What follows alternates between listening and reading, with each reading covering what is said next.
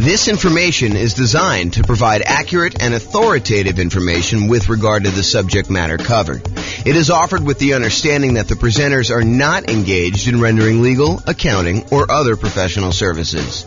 If legal advice or other expert advice is required, the services of a competent professional should be sought.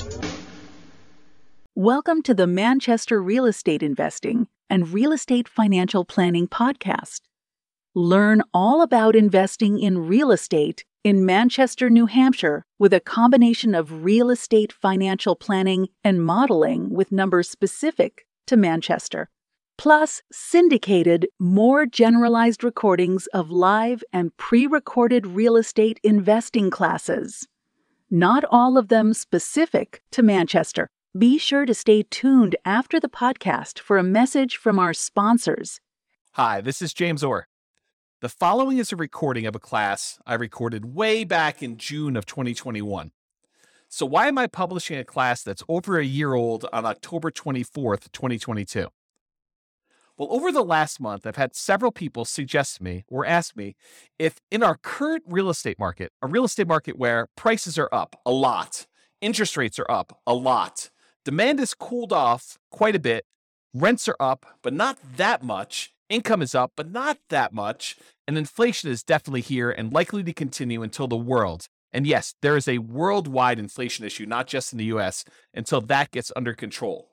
So, if in that type of real estate market, should they even be considering buying properties?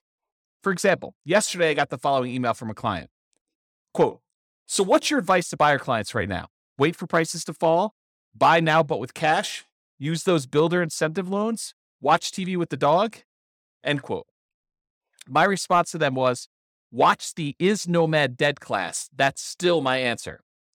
And so I figured I might share with you the class that I feel is a really solid start to answer the question, should I even be thinking about investing in real estate right now with the market, especially the real estate market in its current state?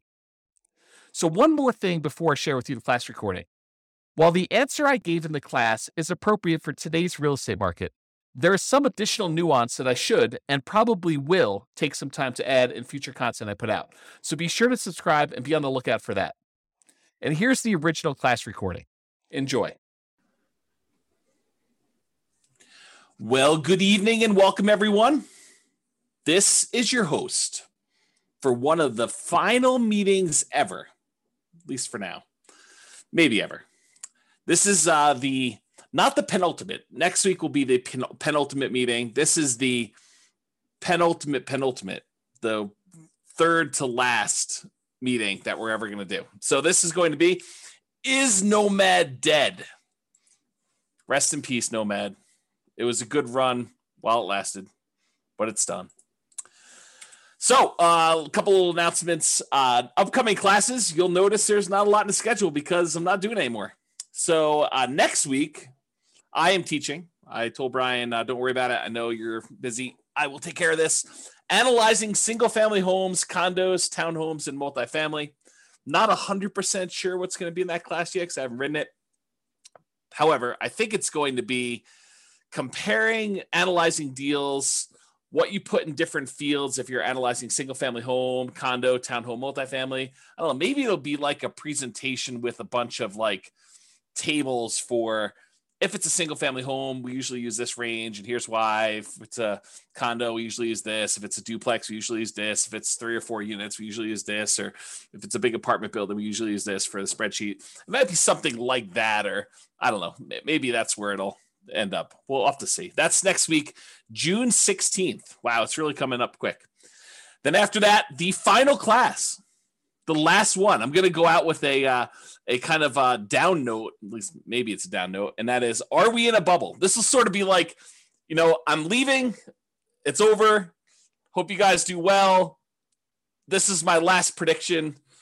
Are we in a bubble? James says this. We'll see. To be determined. Will the real estate market crash? That's the name of the class. We'll see how it goes. That's going to be June 23rd. And you will notice James and Tammy's sabbatical celebration, possible retirement. That has been canceled. Not the sabbatical is being canceled. The class has been canceled. Sabbatical is on. It is totally on. This is sort of like, I don't know. I didn't quite experience this, but this is what I imagine. Senior year, You've already been accepted to college. All your grades are posted. Last week of school. Are you really going to class? Probably not. That's kind of my guess as to what's going on, but I don't know. To be determined. So yeah, school is out for summer. It's exactly right, Austin. But it's even more so. It's not just school is out for summer. It's like school is out. What's the lyric? School is out forever. It's like you're done. I mean, you're totally exactly, Nathan. You got it. That's exactly what's going on. So it's sort of like that, right? Like, do I really need to do like a celebration class? I mean, come on. The celebration is the sabbatical. So there you go. Quit saying forever. I really don't know if it is forever. I honestly don't know. It's not like I'm trying to be vague and kind of like do a little sleight of hand or anything like that. We are definitely taking off 3 months. I think there's a really, really good chance that turns into some variation of 6 months. Maybe just, pop our head up for air. Any clients need anything. Otherwise, we're going back into the sabbatical for another 3 months through the end of the year. And if I had to handicap it at this point, I'd say 10%. 10%. That's done forever. We'll see how it goes, though. All right, those are upcoming classes. And there's nothing else in the calendar. Like, go check the NCRAG website. There's nothing else up there. There's no more coming. That's all you got. So, for one of these last classes, I don't know. I'm a big believer in rewarding promptness. Like people that are on time and show up on time and do the right thing. I'm almost tempted to like do something really special for people that actually show up for the 6 o'clock kind of like start of the class instead of the 6:05, 6:10, 6:15, sometimes 6:30, sometimes 7 o'clock, people that roll in. Occasionally I'll see someone like RSVP and register for the webinar at like 7:40. Like as if they're going to go and join the webinar at that time. I'm like, really? You're showing up like with the last 20 minutes? There you go. So, all right. So introductions via chat, if you would be so kind for one of the last times, please make sure you switch over to all panelists and attendees. And then who are you and where are you from? And do you believe Nomad is dead? I mean, a part of this is what is it? I do believe in fairies, or where you like, you knock your feet together or sprinkle dust or whatever. I don't even know what the thing is, but do you believe Nomad is dead? And if you want to throw in why or why not, please do. Go ahead. There you go. Figure that out. And then of course, if you do have questions throughout the webinar, please do use the chat window. I actually look forward to some questions. I think it's an interesting thing. Keeps it lively, keeps me on my toes. I get to realize that I'm not just talking to myself.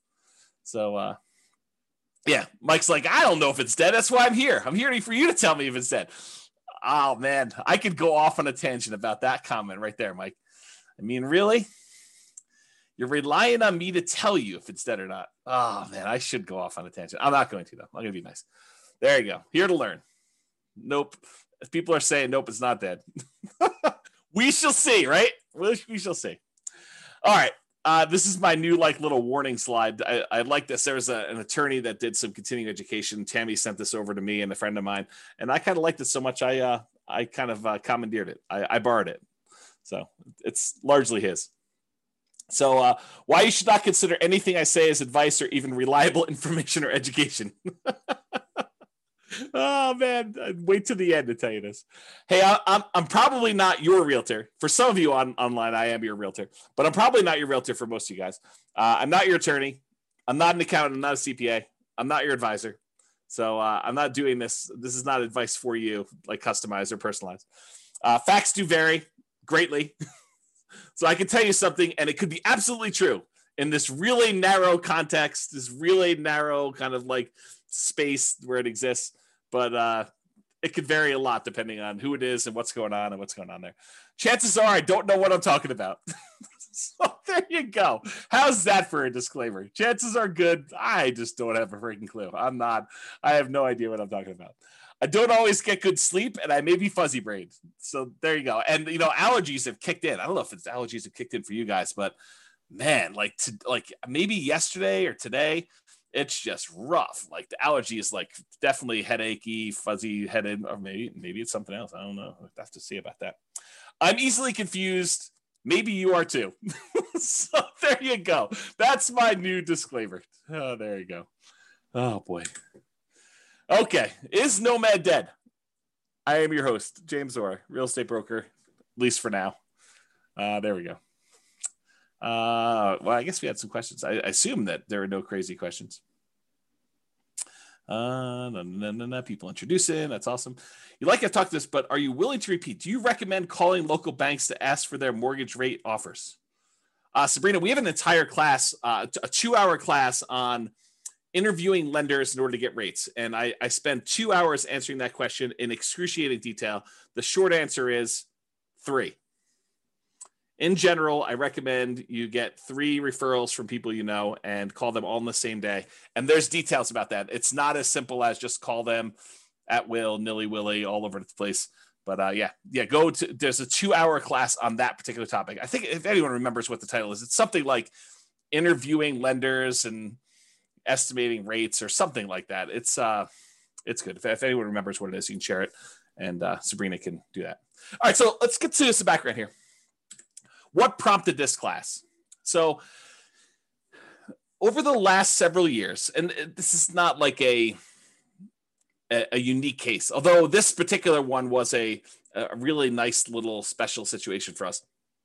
There is a neighborhood that if somebody told me, hey, listen, I'm a nomad and I want a nomad in Fort Collins or Northern Colorado, and they said to me, is there, where are the deals? And we would refer them to this one particular neighborhood. I mean, there's other options too, but this was like we used to sort of Tammy doesn't use this term, but I sort of considered it our own little personal honeypot. It's like, if somebody wants to kind of buy a house, this is like a really good little deal, a good neighborhood that was good for nomads. We knew the rent ratios, we knew the prices, and the builders were reasonable, and prices were good, and I thought the location was good, and kind of like how things were there. So I'm gonna share with you some numbers from a particular client, and I sort of rounded and stuff like that. And I happened to talk to this client today, and I told them, you're going to be famous. I'm not going to mention you by name, but it's all about you.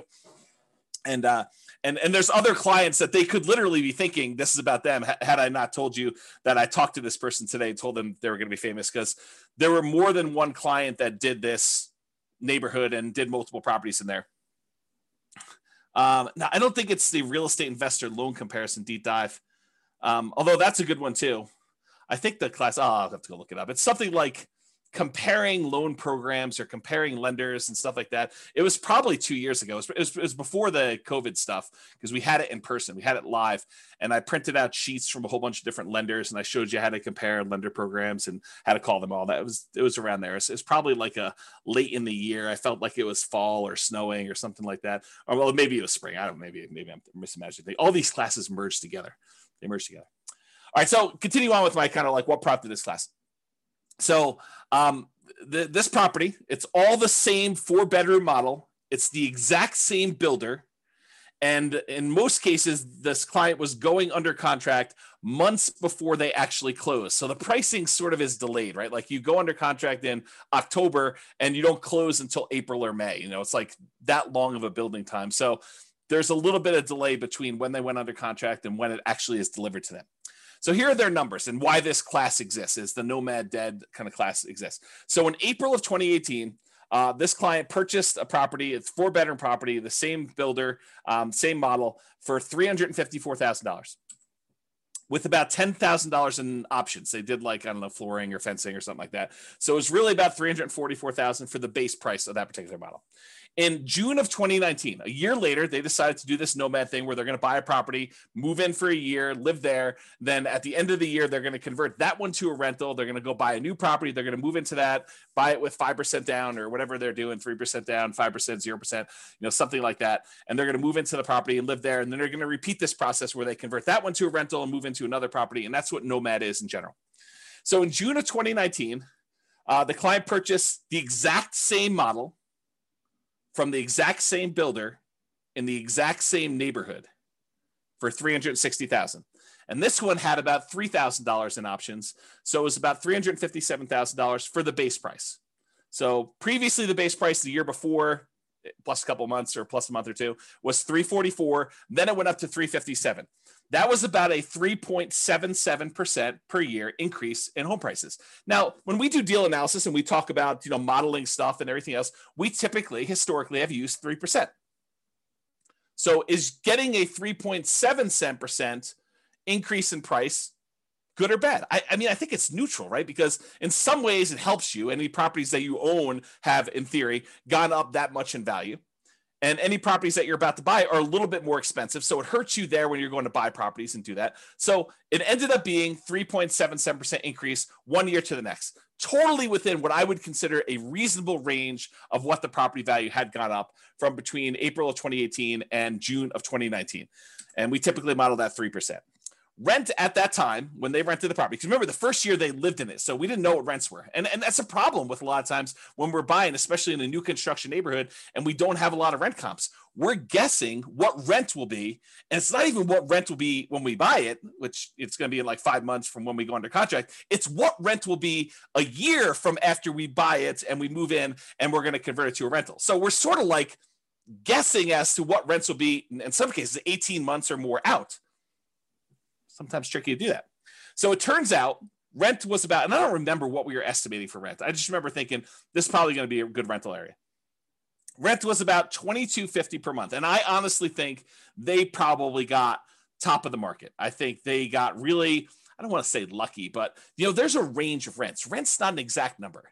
And you could advertise, $2,100, you could advertise $2,300, and you could get, somewhere in that range. Might take you a little longer to get to 23, or you could find that right person who works really close to there, or it's directly between two places where the two spouses work. And so it's a great central location. I mean, it's all these reasons why it could be that thing, but rent is not an exact number. And so they got $22.50 per month. I felt as though that was a really good high number for them for rent. I was like, that's awesome. You crushed it. You did really good. So they bought their next property for $360, which is $3K in options. $357 was the base price, and they rented out the one they bought for $354 for $22.50. Okay, so that's what it was, $22.50. Last year in 2020, June of 2020, so like 12 months pretty much since the last one, the client purchased the same exact property, same model, same neighborhood, same builder for $376. And they had about $3,000 in options and upgrades on that particular one too. So the base price of that one was $373 for the base price. That was about a 4.48% increase from the previous year. So again, we usually use 3%. This time it went up 4.48 in a year. Hot market, property values went up a little bit. So I thought that was encouraging. Property values went up there. And rent actually went down a little bit, or you could say they didn't quite crush it. They didn't get a home run like they did the year before. And so rents were about $2,200 a month in that particular case. So that's what we got. And I should also point out, I don't know if every single data point for this particular example is the same client, because for some of the rents, I have multiple clients in that neighborhood and they're all doing like a nomadish thing. And so some of them actually were able to rent it. And I may have used like one client's number when it really was another client. And so, but it's the same model. They're all buying similar models in that neighborhood, 4-bedroom. Although there's a couple builders we go with in that particular neighborhood, but you get the idea. And this is in Northern Colorado, in case you're wondering. So rent was about $2,200, which was less than the year before, a little bit less than the year before. So it didn't really go up. It kind of stayed the same. This year, June of 2021, like while I was preparing for this class, I reached out to the builder. I said, hey, what do you have left in inventory for the model that we normally buy? I told them the model. I said, what do you got for me in the same neighborhood? And they told me, are you sitting down? Are you ready for this? $477,950. Pause for dramatic effect. Take a drink. That's right. So last year, the base price was $373. This year, the base price is $477,950. To which I did a quick calculation.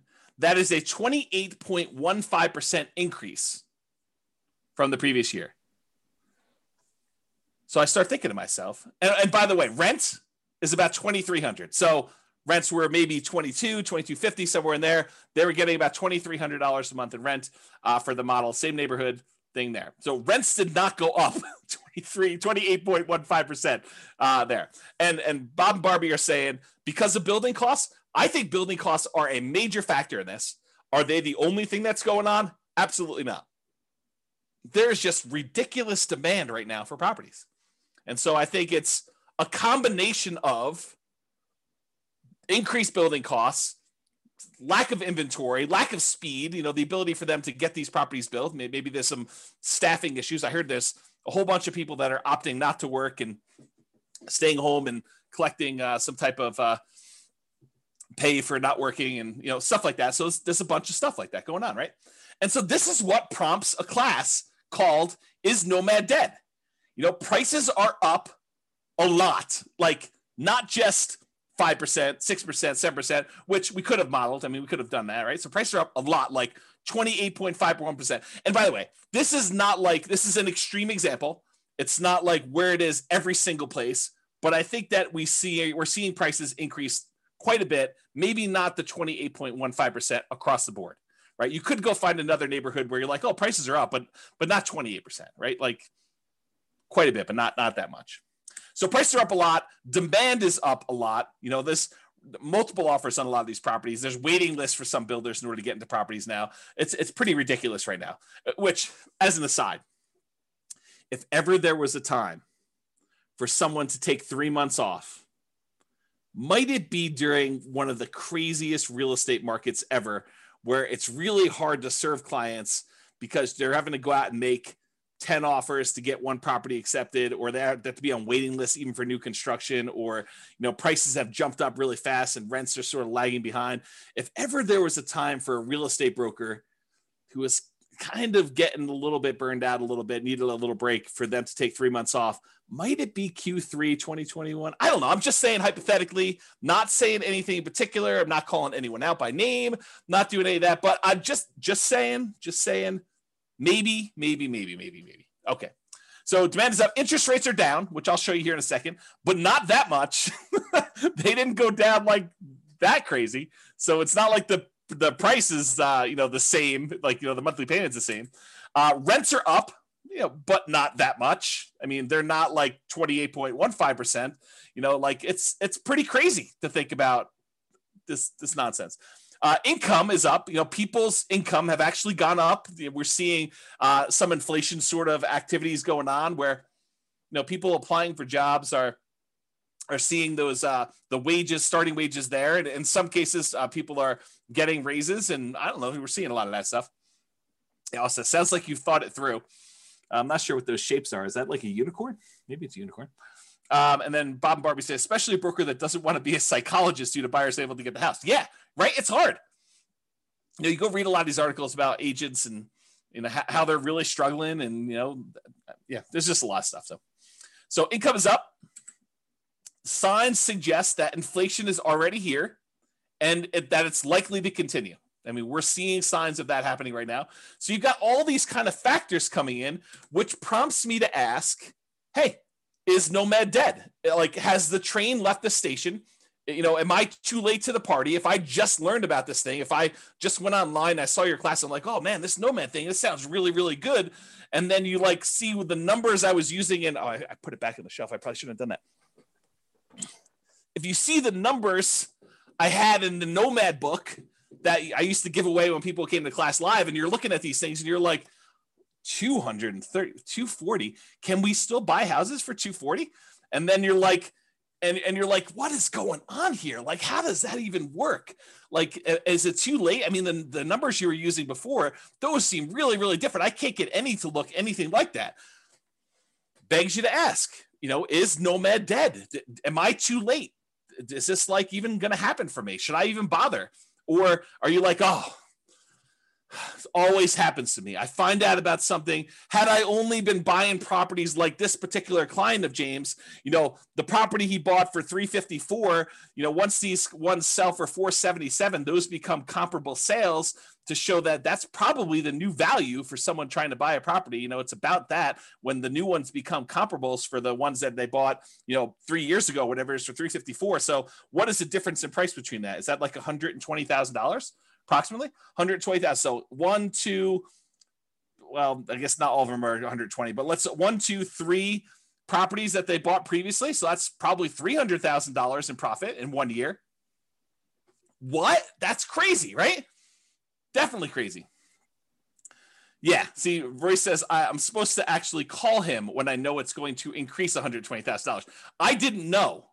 I called like the clients that had properties in that neighborhood. I'm like, hey, are you sitting down? Because I just found out the models you've been buying, they're now $100,000 more than what we were paying last year.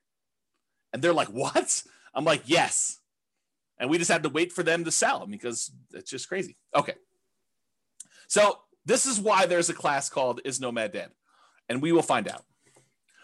So because I did this particular one builder, I went and I looked at some historical data on another builder that we like here in Northern Colorado. Yeah, cue the charts. Exactly, Steve. You're right, buddy. Here we go. So what I did is I went and I looked at some historical data. And I'll tell you how I got this chart because I think it's instructive and it's probably interesting to some folks, especially the more the nerdy, geeky ones. And, you know who you are. So what I did is instead of actually going back and trying to pick out exactly one, this particular model that we happen to like buying, it's a 4-bedroom property by a new construction, by a builder that does new construction in Northern Colorado. And I went all the way back to about 2014 data because I think that's when it stopped. I think that's when it started, rather. I think this is that particular property when they started building this model with these specs. And I went and I looked at it and I said, okay, it has to match this exact square footage requirement.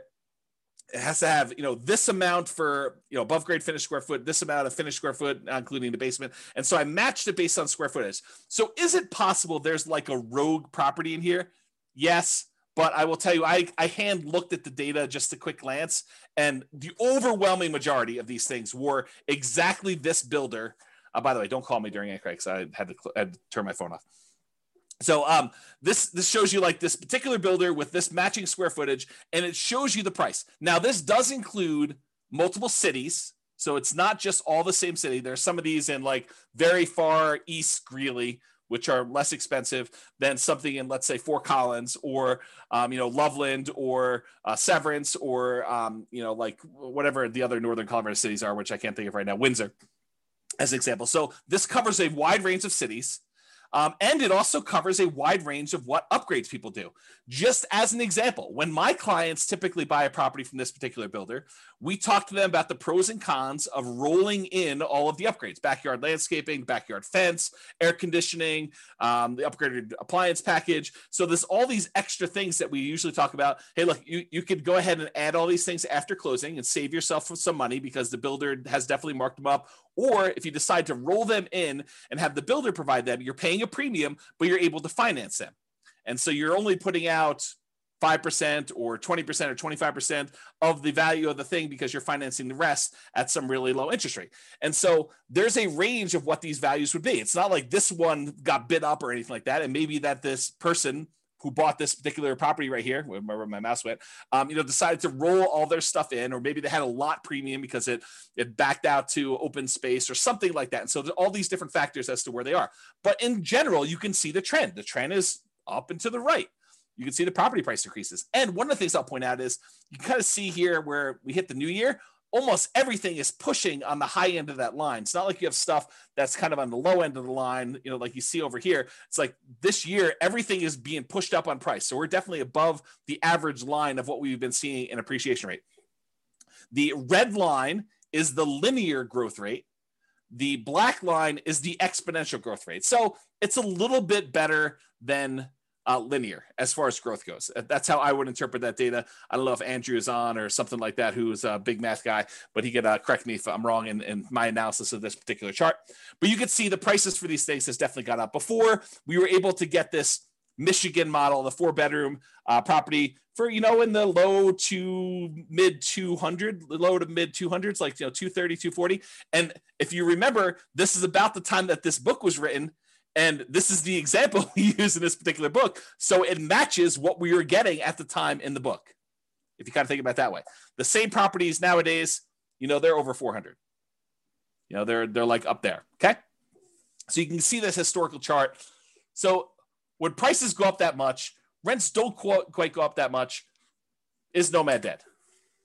All right, so I'm going to do some comparisons, because I think that's what you want to know, right? You're like, hey, listen, I read the 2015, the original Nomad book, and the numbers are not what they are today. Yeah, no joke, right? So let's go think about Nomad then and now.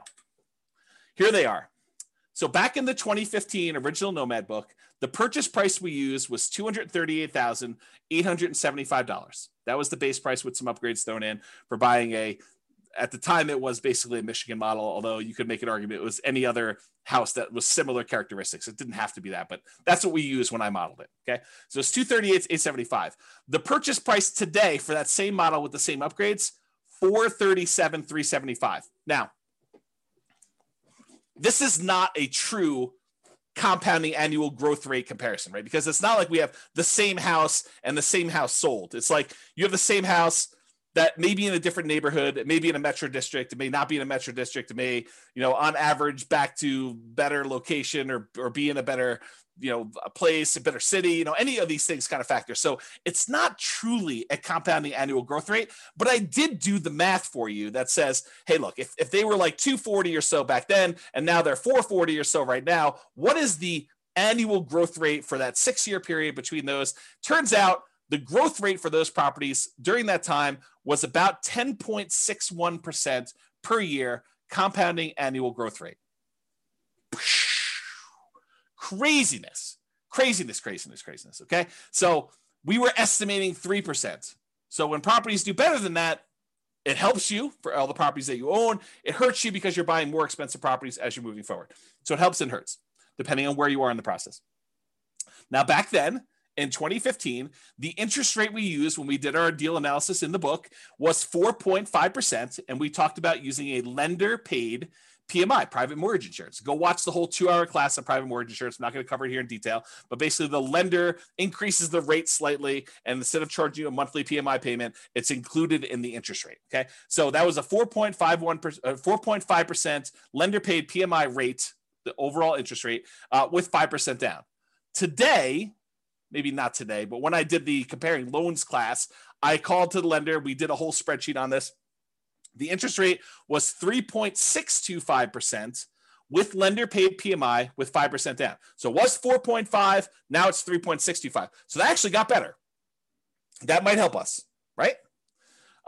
Steven or Stefan says, where do we watch the older videos? You're in a really weird spot because I'm like shutting everything down for going to thing. Right now, though, you could probably still watch like 100 of them. By watch, I mean listen on the podcast. But I would go download them tonight. Like while you're here, go download them because I am this close to actually shutting everything down and pulling everything off the podcast too. So go download what you want. You can actually go subscribe to it and then click download on all of them. They'll stay on your phone even if I delete them, is my understanding. And then go listen to the ones you want there. If somebody wants to put the thing on there, I think it's Nomad Real Estate Investing Podcast. But if someone happens to have the link and is willing to be nice to Steven, he can put them on there. Okay, so I'll continue with the class up. So interest rates were worse, 4.5. Now they're better, 3.625. And then the estimated principal, interest, taxes, insurance, that's PITI, plus the HOA, plus the PMI. If you add up all of those things as the monthly cost, before in 2015, when we did the book, it was $13.88 and a penny. I just went back and I recreated the calculations and I figured out what the payment was. $13.88, round up, called $1,400, about $1,400 for the payment then. Today, to buy the same house, $440,000 approximately at the new 3.625% interest rate, the payment is about $2,306. Wow, my phone is blowing up tonight. Not sure. Maybe people think I'm already on sabbatical. I'm not teaching class anymore. So $2,306, 79 is the new payment there. If you kind of do a compounding annual growth rate for that, like if you pretended that, it went from this to that, that's 8.84% compounding annual growth rate per year. So if you think about it, it went up, but not quite as fast as the price did because interest rates came down. So the payment increased, but not as much. It still went crazy. I mean, it's like 8.5%, more than 8.5% per year growth rate on that. Bam, that's like crazy nuts up. And then rents. Rents went from, back when we wrote the book, we were getting $1,545 a month in rent on those things. $1,545, as if you can rent the property for $1,545 now. It's like, I don't know, the market's crazy. So $1,545 a month was back then. Nowadays, that same model is probably in the ballpark, depending on what neighborhood it is and kind of what's going on there, about $2,200 a month. That's a 6.07% fake compounding annual growth rate because it's really not the same thing. And so doing that It's not a good comparison, but it's a comparison because you can see like how fast these things grew compared to each other, right? So the price went up the most, grew the fastest. The actual payment amount grew the second fastest, and rents lagged. Rents did not go up as much as prices went up, nor as quickly as the payment actually went up to do that. Okay, Franklin, thank you for posting those podcast links there. I appreciate that. That's for you, Stephen. And then Steve says rents are lagging. Annual takes time to adjust up.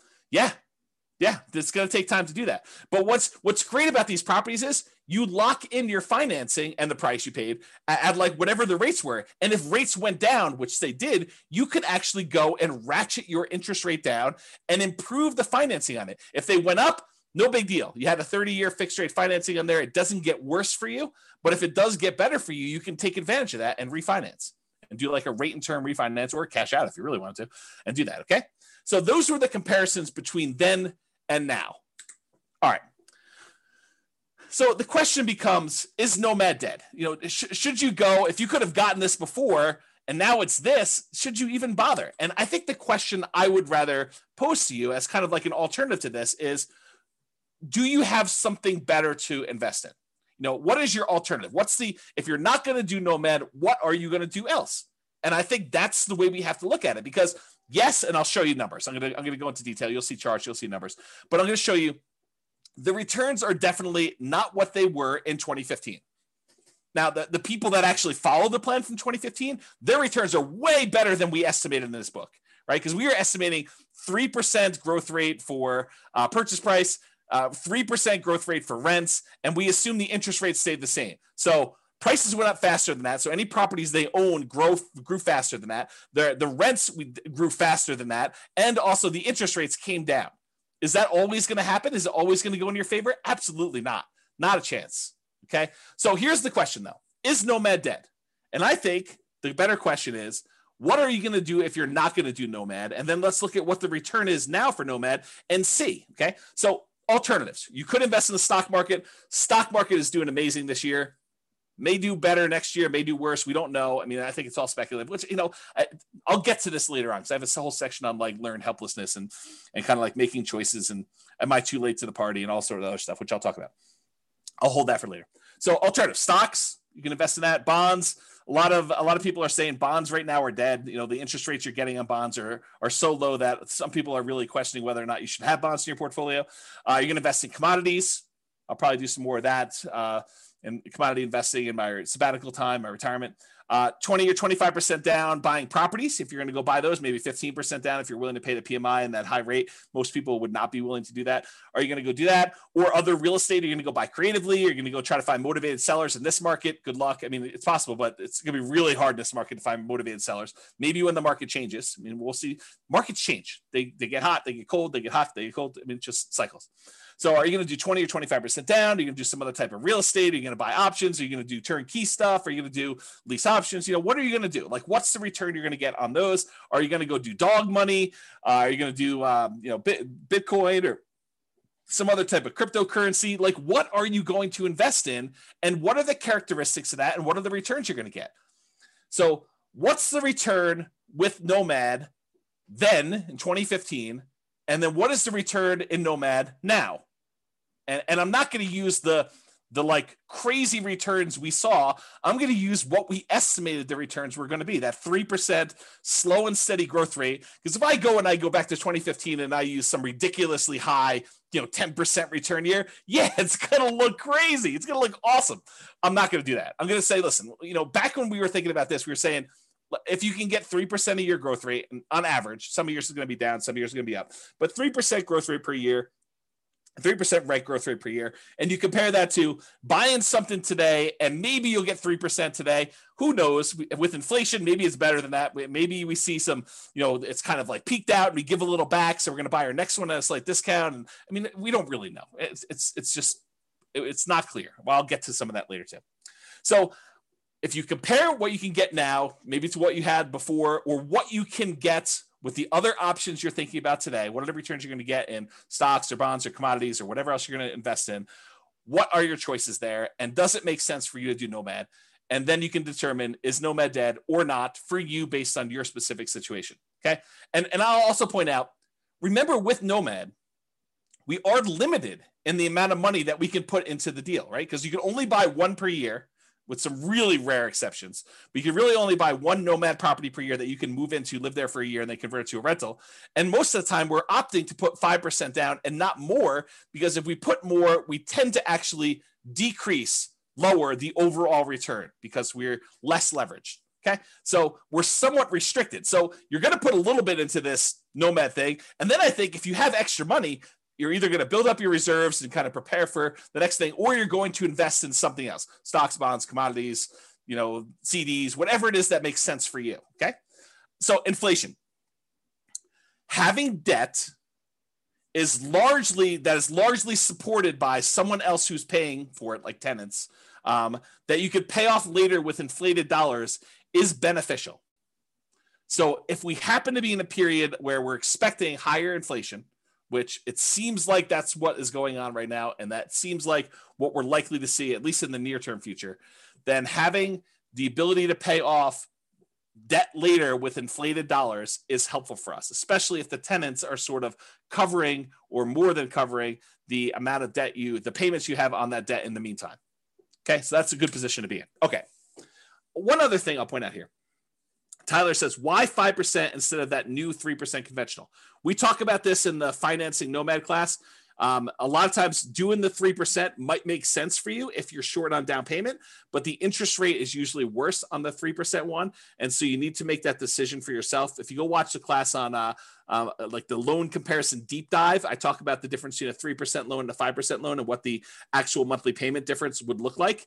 But if you can only do the 3% because that's where your down payment is, or you'd rather have more reserves, go for it. You're usually limited on how many you can do too. So we do the 5% all the way up to 10 loans or more for owner occupant. The 3%, you're going to be limited in how many you can do. But there's more detail on that in other classes. That's really not a topic for tonight. Okay. You're not committing to 10 nomads. So I want to point this out up front. It's not like you have to decide today that I'm going to do this 10 nomad plan. 10 is arbitrary. I hope you guys know that, right? Like we sort of plan it out for you and put it in front of you so that you can see what it looks like if you go that far out, but you don't have to do 10. You could do 1. You could do 3. You could do 7. You could do 14. You could do 27 of these. Okay. There's no like limits, high or low, on how many you have to do. You're choosing to purchase one property. You're making a decision today. Okay.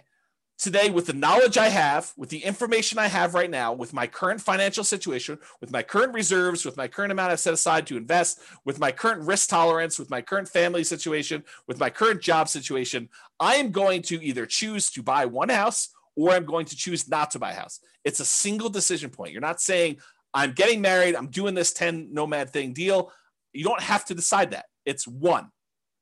Then, once you buy the one, you move in there, you're living there, you save your money. You continue to educate yourself over the next year.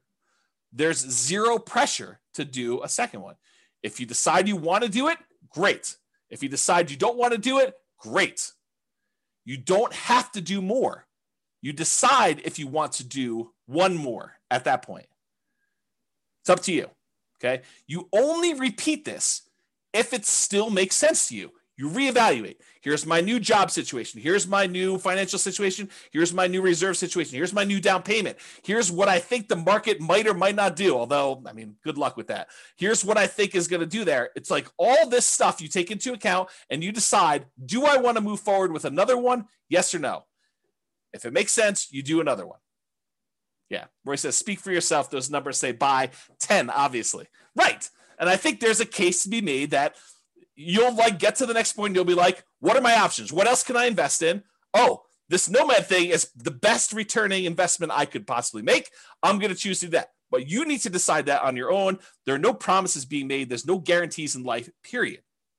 Okay. So I personally think there is power in making good decisions repeatedly. Think about good habits. I'm a bad example of this, but eating good, healthy food every day, getting good regular exercise, investing in long-term relationships, like all those things, the good habits that you put in and make, compounding effects over time, I think you're rewarded for that. but you can get feedback through the Nomad process and other things. But you can get feedback on the Nomad thing, and you can make better distinctions, and you can improve your decision-making over time.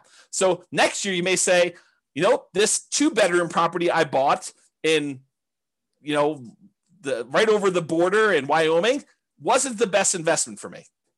Maybe I'll do a 3-bedroom or 4-bedroom, or maybe I'll come a little bit south into northern Colorado or whatever it is. So you go and you kind of like evaluate whatever that is for you, and you make better distinctions and you make better decisions over time. Does that mean that you are automatically going to make better decisions? No, but you'll make different decisions and you'll say, oh, that was even worse than what I tried before. I should do something different next time, which we'll talk about more when we talk about learned helplessness. Okay.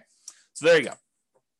So let's take a look at this cash flow power meter, 2015, then and now in 2021. There's a whole class on the cash flow power meter where I explain to you what's going on here, but this shows you a relative measure of how good the cash flow is on a particular property we're considering. And back in 2015, we were right in the middle. This little black line here shows that you were right in the middle where you would have positive cash flow only if you took into account the cash flow from depreciation, the actual tax benefits of owning that property. Otherwise, it would be slightly negative cash flow. That's what having it in this yellow section means. It means that if you take into account the cash flow from depreciation, the tax benefits of owning the rental property, then this would be slightly positive with cash flow if you take that into account. Otherwise, it's negative. In 2021, even if you take into account the cash flow from depreciation, it's negative with 5% down. That's what this is showing you. It's showing you that it's red, it's negative. You manage it yourself, including the tax benefits, it's negative cash flow right now if you're going to buy properties. So there you go. That's what we're seeing right now. Comparing them to now. Time for a beverage here. All right, here we go. And just to show you a kind of comparison, I showed you the same chart before. This is the 2015, 6 years ago, 5% down Nomad book, right in the middle of this cash flow from depreciation thing. And then I showed you today, 2021, if you put that 5% down, it would be that negative cash flow. If you decided to put 20% down as a non-owner occupant, you did not occupy the property, we're not moving in here with this 20% down, then it would still be slightly negative cash flow. So if you go buy a rental property today in northern Colorado and you bought this particular new construction as a similar example, you'd still have negative cash flow even if you put 20% down. Back in 2015, if you put 20% down, it would be positive cash flow. Barely, but positive, okay? And then if you put 25% down and you bought this as a regular rental, you would have slightly positive cash flow. It's in this light green area if you managed it yourself, because this dark green area is showing you what happens when you have a professional property manager in there. So this is the cutoff line between you managing it yourself and having a professional property manager. So you put 25% down. If you're buying this property, you would have slightly positive cash flow if you managed it yourself, or negative cash flow if you had a professional property manager doing it yourself. Same property, just 3 different financing types that I showed you to compare. That's what these 3 different meters show. Okay. Any questions on this? Is this good for you guys? Are you liking the Is Nomad Dead? Is it interesting? Let me know. That'd be helpful. As I drink my beverage. Okay, it's interesting for at least one person. Thank you, Nick. All right, so apparently there's some other people that find it interesting too. Okay, cool. So this is the return in dollars quadrant that we typically use. So, the return on investment quadrant series. We've got return in dollars. We've got return on investment. We got return on equity. I'm showing you return in dollars, comparing the 2015 book to the 2021 if you bought something today, and how does that work? Nathan and Lindsay haven't had a class that isn't interesting yet. Well, that's a very nice thing to say, although you're lacking some exclamation points, I might say, although that's a smiley face. I appreciate that. Love the neediness of the presentation. I'm not sure what neediness. I don't know if that's good. Neediness. Suck up. Yeah, there you go. Roy said, I think he was talking to Nathan and Lindsay about being a suck up. There you go. Royce, you should switch it all to all panelists and attendees so that you can trash talk directly instead of just trash talking to me. And everyone else can do all panelists and attendees too. That way other people can see their stuff. Okay, here we go. So what this shows you is the amount of dollars that you're getting in return in the first year for buying a property this way, and by the way, I do know that you're technically not renting the property in year one as a nomad, but I'm pretending as if you did. Okay. So I do understand you're not really renting it in year one. This is like as if you could magically rent out a property, get full rent when you're supposed to be owner occupying the property. I do this as like an instruction sort of thing, but it's not practical, right? Because if you're doing nomad, you're putting 5% down, you're not able to rent out the property in the first year and move out and do that. There you go. Brace is now unleashed. So this shows you the amount of return. So for example, and this uses the same like appreciation and rent appreciation numbers as before, but it does use different interest rates. It does use different prices. And the denominator is different because and there's no denominator in this, so it's just return dollars. But we return on investment, the denominator changes because it's 5% of the lower price house or 5% of the higher price house. All right, so in 2015, the appreciation would be $7,166 if we had 3% growth on whatever that was, 240. So it shows you 7,166. On 2021, the dollar amount of your appreciation is much higher. Why? Because you bought a much more expensive house and it still went up 3%. So it went up $13,121. So from a sheer dollars in the bank perspective, it's better to have bought today than it was to buy 5 years ago. Kind of crazy to think about that. Cash flow was slightly ugly before, negative 471. It's really ugly now, negative $4,634 for the year. So that's like negative $400 a month. So beyond the 5% down, you also need to make up that negative cash flow when you go to rent it out. Although it is offset by these tax benefits, because this is your cash flow from depreciation. Basically, it's the gross depreciation amount on just the building, not including the land, multiplied by your effective tax rate, which is just an estimate of your approximate savings you'd get by having this property and getting tax benefit from it. Okay. So in this case, the difference between these two is the actual amount of cash flow you need to come out of pocket at the end of the year when you included your tax benefits and also the cash flow you had to put out there. So 2028 is offset by this. So it's like $250 a month or $200 and something dollars a month is how much negative cash flow you had there. Where here, we showed you this before, when you took into account your tax benefits from 2015 and the negative cash flow, you were still slightly positive. That's what we showed before when we talked about cash flow power meter. Okay. And then the debt pay down, you paid down $3,661 back in 2015. The amount of principal you paid down on that loan over the course of that first year. Now you're paying down $7,806. It's a combination of two things as to why this is higher. Number one, the property is more expensive, but number two, your interest rate is better too. And you pay down more principal with a lower interest rate. Okay. So those are the two reasons. So back then, when you bought a Nomad property, we expected to do about $11,464 total for the year. Now we're expecting $18,321. So you end up doing larger dollar amounts today than you did back then. That's good in general. Here is the return on investment numbers. So we take the same dollar amounts we just had here. Now we're dividing through by the actual down payment amount, the 5% plus the closing costs. And so now we got about a 50% appreciation rate. So $7,000 must have been about $14,000 plus closing costs, down payment plus closing costs in order to get here. So it's about a 50% return from appreciation back in 2015. It's the same here today because we're assuming it's 3%. So it works out to be the same, right? Cash flow was about negative 3.28 before. Now it's negative 17.66. That's ugly. Maybe Nomad is dead. We'll see. Debt paydown was about 25.54%. Now it's better. Your debt paydown is actually improved because your interest rate's a little bit better. Is 29.74% is your return from debt paydown. And then your tax benefits are the same. So the overall return on investment when we used to do this back in 2015 was 79.99%. That's pretty amazing. What's the return on investment now? Oh, it's only 69.81. Boo-hoo, right? How bad is it to get almost 70% return on your money? Right? I mean, that's like the crazy thing. And that's why we're thinking, is Nomad dead? Well, if you could go and get a return that exceeds 70% somewhere else with similar risk characteristics, because you got to take into account risk. Real estate risk is very different than, stock market risk or something else like that. But is this risk similar?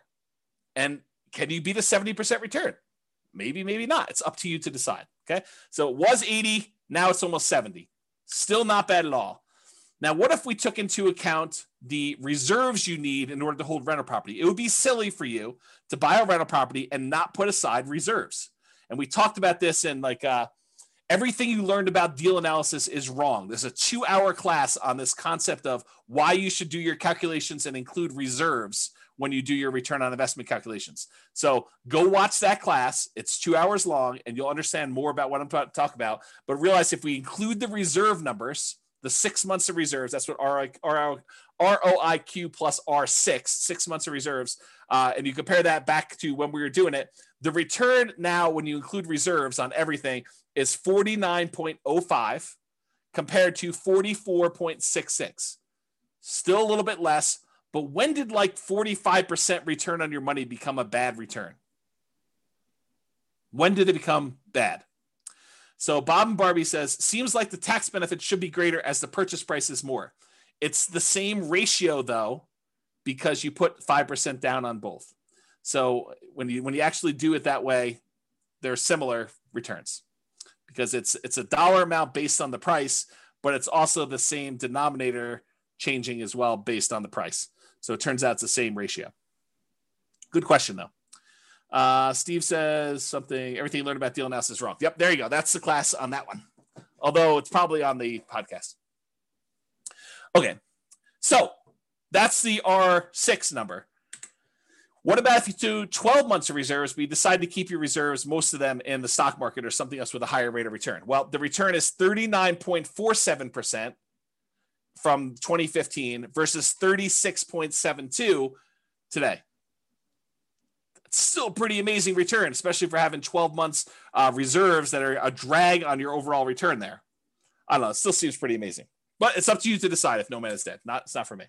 So is Nomad dead? Let's take a look at some comparison scenarios. So because I have this pretty cool software that allows me to do models of scenarios and run out situations for people, I ran 5 different scenarios to compare, and then I added a couple more at the end because I thought I might have time. We'll see if I get there. So the original Nomad with 2015 numbers, I did that as kind of like a baseline. Said, okay, this is what we thought it would be before. I just sort of laid it out there and I ran it and I showed you what that looked like. Then I did 2021 Nomad right now. And I did a couple different situations there. I did doing 10 Nomads, which is the most similar comparison to the 2015 ones. And then any extra cash I did in stocks, which is the same thing I did in 2015, by the way. And then I also compared it to, hey, listen, if I'm not going to do this Nomad thing in 2021, maybe I'm going to buy just a house to live in, and I'm going to take all the rest of my money and I'm just going to invest it in stocks. So I ran that too. And I think I used 8% for the stock market return. Okay. And then I did another scenario where I said, okay, you're going to buy a house to live in, one owner occupant property, and you're going to actually save up to buy 20% down properties. And you're going to buy 9 rentals with 20% down. And then the last one I did is you're going to buy a house to live in with 5% down, and you're going to buy 9 25% down rental properties. And so I'm going to look at how the original 2015 Nomad did in comparison to doing 10 Nomads today, doing no Nomads, basically buy a house to live in and do everything else in stocks, to doing owner occupant with 20% down and owner occupant with 25% down. And you'll have 9 rentals for all those things. Okay. Here we go. Kevin says, pretty sure I got a 200% return in year 1 at my current house. So Nomad is certainly not dead. There you go. Kevin says it all. And then it says, I heard the same rumor, Austin. Austin says, is the rumor that Royce is teaching during sabbatical true? Maybe. Royce says no. It's not true. That's pretty good. All right. So rather than build up any more suspense here, I will show you what the numbers suggest. So yes, it is true. 2015 Nomad was amazing. A non-inflation adjusted net worth at the end of 40 years shows that you'd have $20.7 million in both equity and cash in the stock market if you decide to do Nomad in 2015. However, the 2021 Nomad puts you at 19.5 million. So 20.7 million, 19.5. I'm pretty sure that's still pretty freaking good. If you decided you wanted to do one owner occupant property and you bought 9 25% down properties, you'd have 13.4 million.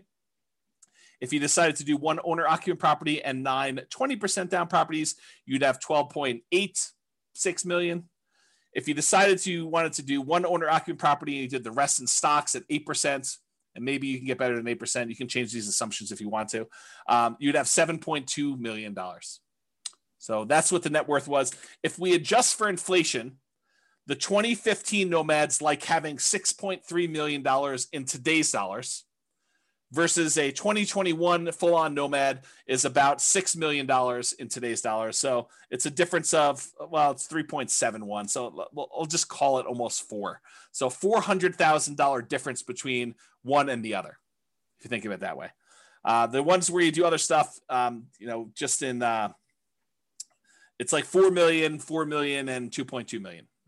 Daniel says, do you have simulation that shows for markets that are slowly growing, stagnant, or slightly declining? Yes, I do. In fact, the software allows you to do whatever you want. That's why I wrote it.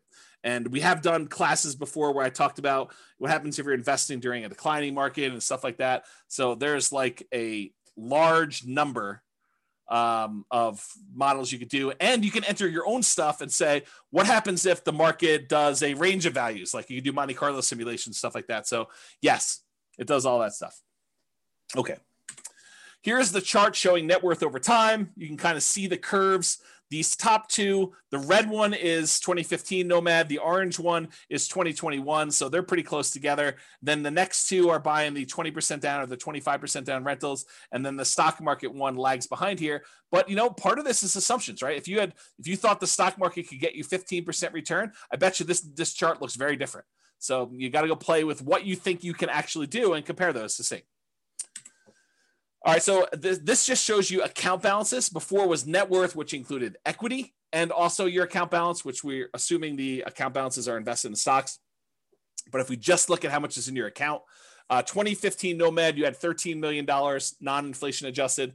The 2021 Nomad has you at almost $7 million, non-inflation adjusted.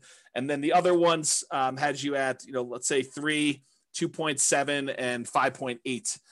The one where you invest in stocks, the overwhelming majority of your money is in cash because you don't really have a lot of equity besides the one house you bought. So that's why your number is so much bigger than the other ones there.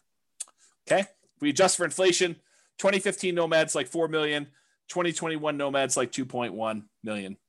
And that's partially because the account balances on the earlier Nomad is a lot more because, as you're about to see, with the way that I modeled this, I didn't assume your savings was increasing that much more. So it took you longer to buy these more expensive properties. So it's much slower for you to acquire properties, which means that your cash flow lags a lot. When you did Nomad back in 2015, I assumed you could buy them very quickly. So, and I didn't really change the income much between 2015 and 2021. I think I increased it by 3% a year. So that's why you're seeing a difference there. Kind of tricky. So it shows you your account balances over time. These are the ones where you're buying properties later in the game. So you can see they're kind of like little dips whenever you put a big down payment on a property. And so that's why that grows. And you can see these other ones here, you got the lead. Your cash balance in 2015 is much bigger.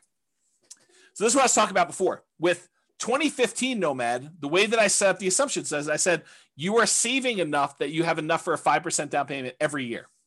And so, well, maybe not every year because this line looks a little longer, but it was pretty quick. So you're acquiring properties much faster, and then you get to 10 properties very quickly when you're doing 2015 Nomad. Maybe not every 12 months, but pretty close. Pretty close. However, when you did 2021 Nomad, I assume that it took you a lot longer to save up for those 5% downs because I think for a lot of folks, it will take them longer. They're not able to do every 12 months. Now, if you have a great income, you have a great job, or you have money set aside and you have the ability to do this every 12 months on the 12 months, it's going to look a lot better than this. But because of the way I modeled it, it took a lot longer for you to get to the point where you acquire these properties. If you speed this up and it becomes back here, it looks much different. It looks better. Okay. Now, these other ones is buying 20% and 25% down. It takes you a lot longer to save up 20% or 25% with the same income and same savings rate than it did for you to do the Nomad. That's one of the benefits of doing Nomad. is that you can acquire properties earlier because you don't have to save up 20% down plus reserves or 25% down plus reserves. You only have to save up 5% down plus reserves in order to be able to start acquiring your properties. Okay?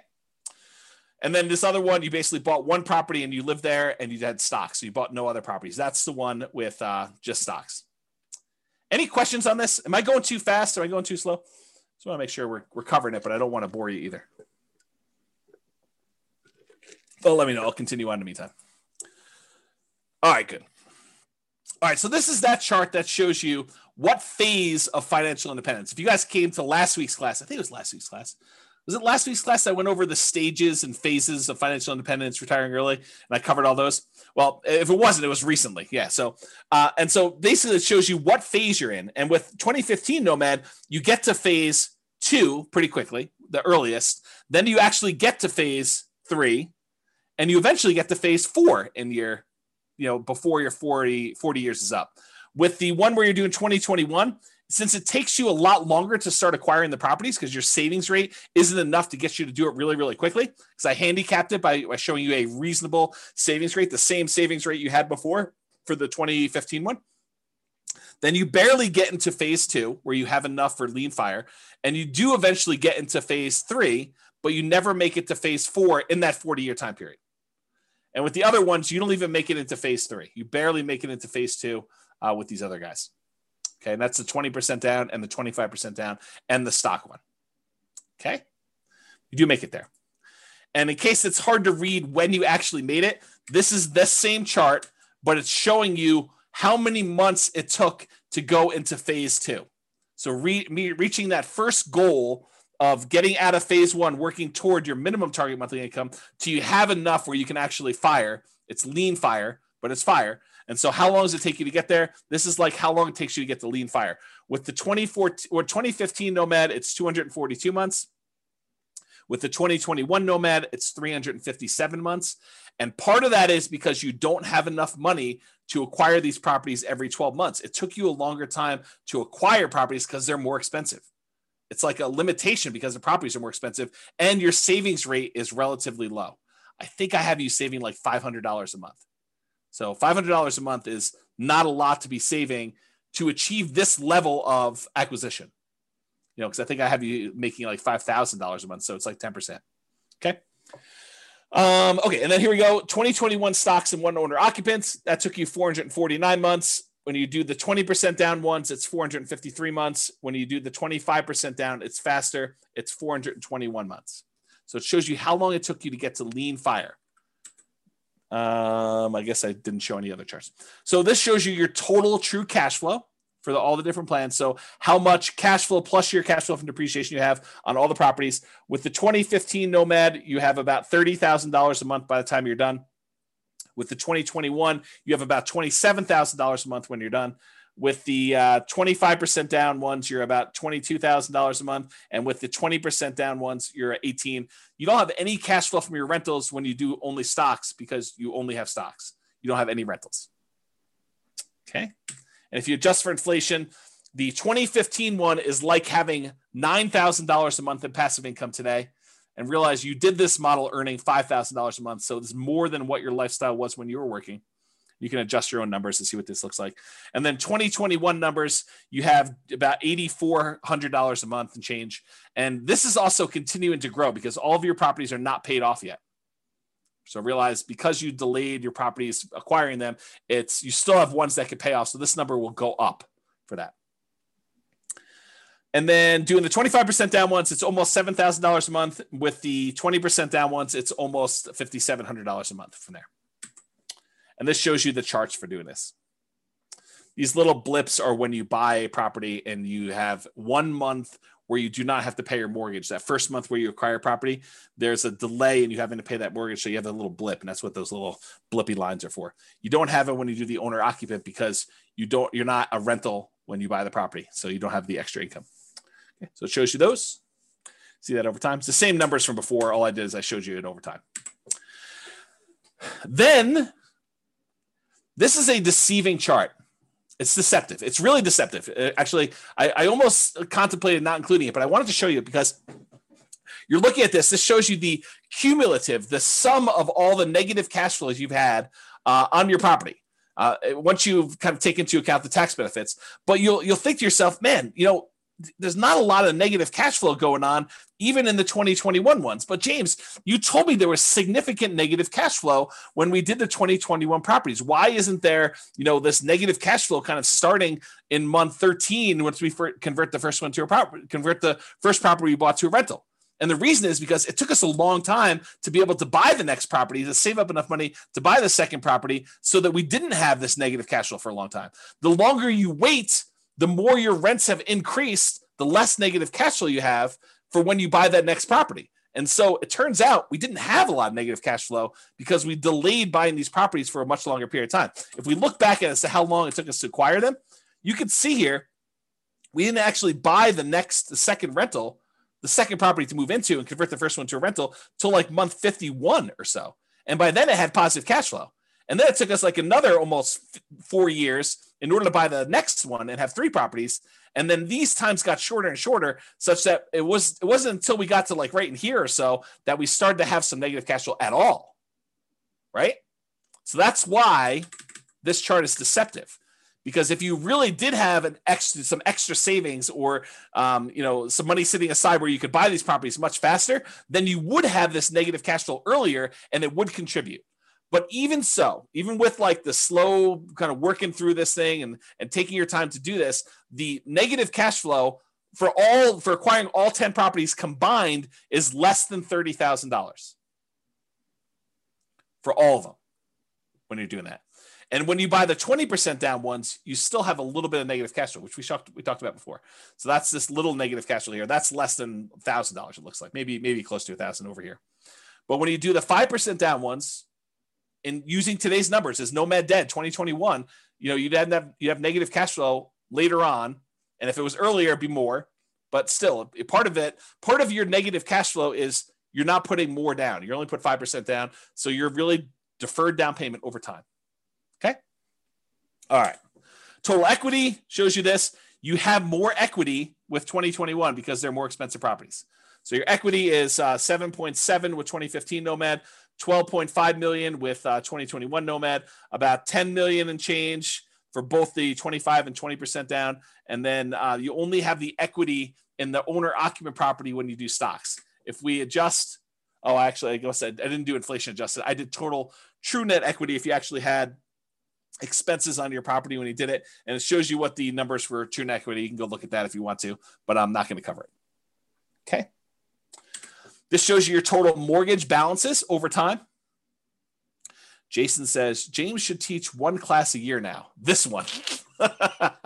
Right? Because it compares like what reality is now to what it was whenever we were thinking about it. All right. This shows you your total mortgage balances. The red line shows you the numbers from 2015. So you were acquiring properties relatively quickly, and you got up to the point where you had your 10 properties. It was under $3 million in total mortgage balances. And then over time, you're paying those off. And so it's just sort of declining, and you're almost completely paid off of all mortgages by the time you get to 40 years because you were pretty much done buying properties at 10 years. It takes 30 years to pay them all off. Okay. With the 2021, though, because you acquired properties more slowly, you ended up having a much higher mortgage balance total, and they're not even close to being paid off by the time you still owe $2 million on this, almost $2 million by the time you get to your 40. And the 20% down, the 25% down is even worse because you can't buy properties as quickly because you got to save up more money. You got to save up 20% or 25% to get to these. And you can see that here. Okay. And then of course, the one where you just bought stocks, you just bought the one property to live in and you paid off your mortgage after 360 months. And then you don't have a mortgage at all. That shows you your mortgage balances over time. Okay. All right. I'm sure you're thinking to yourself, all right, that's like the slow way. And it is the slow way. I mean, that's the traditional nomad model. You buy properties, you let the tenants pay them off. You don't pay them off more. You don't pay them off faster. You don't sell off any properties. You don't pay off mortgages if you can fire early or do anything crazy like that. You just slow and steady wins the race, kind of like work it through. This is not intended to be in any way a full class on speeding it up or doing anything like that. I've already taught tons of classes on that. I'm sure I guess I won't teach any more classes, so I shouldn't say that. So maybe I'll teach classes on speeding it up in the future, or maybe I don't know. Who knows what's going on? With that being said, there's other stuff you can go reference for speeding it up. But I did want to show you a couple things. So this is that chart from before where I showed you how long it took you to get to lean fire, essentially, minimum target monthly income in retirement. And this is all the old ones. So 2015, it took you 242 months to get there. In 2021, doing regular Nomad took you 357 months. But I added a couple extra ones.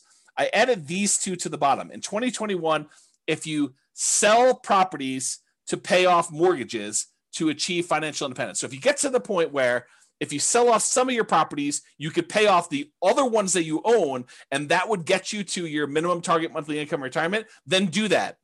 And how long does it take you to get there? Well, it turns out that takes 293 months for you to get to the point where you have enough equity where you could sell off your properties, you pay capital gains, you pay depreciation recapture, you pay your closing costs, you pay your real estate commissions, you subtract all those out. So it's really a net dollar amount that you really walk away with. You take that money, you pay off the remaining mortgages on the rental properties you own, and you get to fire. You get to the point where that is enough so that you have a minimum target monthly income in retirement to support yourself, lean fire, another way of saying that. And that takes 293 months using this strategy. And that's still with you acquiring them slower. Right? Because you're not able to acquire them very quickly. So it still takes 293 months. Now, remember, in 2015, it took you 242. It's 293 now. And that's faster than the 357 if you didn't do this. I don't know. That seems like a reasonable, kind of a reasonable timeline to do this, right? For saving basically 10% of your income. I don't know. That seems pretty good to me. And then this last one is if you sell off all of your properties and you use the proceeds to invest in the stock market, and you had the money in the stock market produce I used 4% safe withdrawal rate. So instead of having rentals, you have 4% safe withdrawal rate, and the money is all in the stock market now. It takes you 291 months to get to the point where you have enough equity in your properties after capital gains, depreciation recapture, closing costs or transaction costs, real estate commissions. So the net you take away, you put into the stock market, and if you took a 4% safe withdrawal rate, that would allow you to have your minimum target monthly income for retirement. It took you 291 months to do that, okay? Which is a couple months faster than selling off some properties to pay off the other ones and do it with rentals. Some people would prefer to have free and clear rentals when they retire. Some people would prefer to have their money in something else like the stock market, and it could be anything else. I just happen to use the stock market as an example, okay? Any questions on this? Now, this one is the minimum target monthly income retirement. This is lean fire. This, though, is your ideal target monthly income in retirement, which is a higher dollar amount. I think I use $10K a month. I think I use $10,000. I think this is the point to get to $5,000 a month. I think this is the point to get to $10,000 a month. And you can see that how long it took you in 2015, 353 months in order to get to your 10K a month income, passive income, versus 2021 took you 417 months to get to 10K a month of passive income. And then here, the sell off the properties and achieve fire, it actually took you longer to do it, 428 months, and it took you longer, 460 months to do that. So it would have been better for you to just do the traditional plan here and get there. Okay. All right. Which, by the way, makes sense because you sold off your properties much earlier so that you could retire earlier. Like, I don't want to leave this here and have you guys think, well, why would I do it then? Because you actually got to retire at month 293, and then you still achieved 10K a month income by month 428. So it's a little bit longer to get to your 10K a month, but you still got to retire earlier than you did before. That's why you'd still do it. Okay? In case that wasn't clear. All right. So, someone who is on, I won't name their name, would appreciate this. So a client of mine reached out to me. Let me answer the question and then I'll come back to the story. So Cece says, why was it slower for the 10K per month? Because it took you longer. It took you this much time in order to get to the point where you had $10,000 a month coming in. This is the amount of time it took you to get to $5,000 a month coming in. So you got here, and then you still need to go a long ways to get to 5K a month more. And so that's why it took longer to get there. If it's not clear, ask me at the end for questions. We can talk about it some more.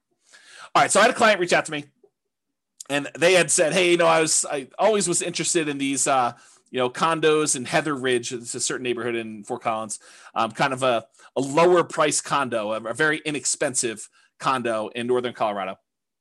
And so I thought to myself, why not show what these lower price condos are in Northern Colorado? Because, some people are scared away. They're like, man, I don't know. I can't afford, income wise, a $440,000 property, James. I don't know. Maybe I'm crazy, but I can't do it. No worries. So here's lower price Nomad, right? So there were 9 condos listed or sold in Fort Collins, in Heather Ridge in 2021, in the last 6 months of this year, in what probably is the hottest, craziest market I think I've ever seen. There were 6 properties that were for sale. The 1-bedroom version sold between $163,000 and $180,000. A lot more reasonable, even more reasonable than the 2015 Nomad book. The 2 bedrooms sold between $210,000 and $225,000. Still less expensive than this. And so here are the return on investment quadrants. I think this is the 1-bedroom one. This is the 2-bedroom one. I just did Brian's spreadsheet to kind of show that. And so you can see this is the appreciation. This is the appreciation. This is the cash flow numbers. It's still negative cash flow. This doesn't solve your negative cash flow issue because the rents we're getting on these is commensurate with a 1-bedroom or a 2-bedroom.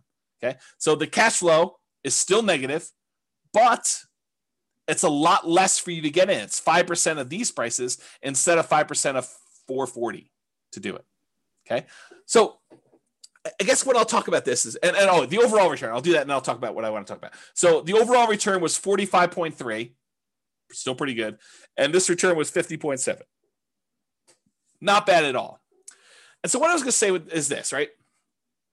And this sort of relates to what's coming about the learned helplessness, but I'll say it here, and then maybe I'll give you a break, and I'll come back a little firmer, a little harsher, a little bit more direct later on when I talk about learned helplessness and some of these things. So here's what I'll say: start where you are.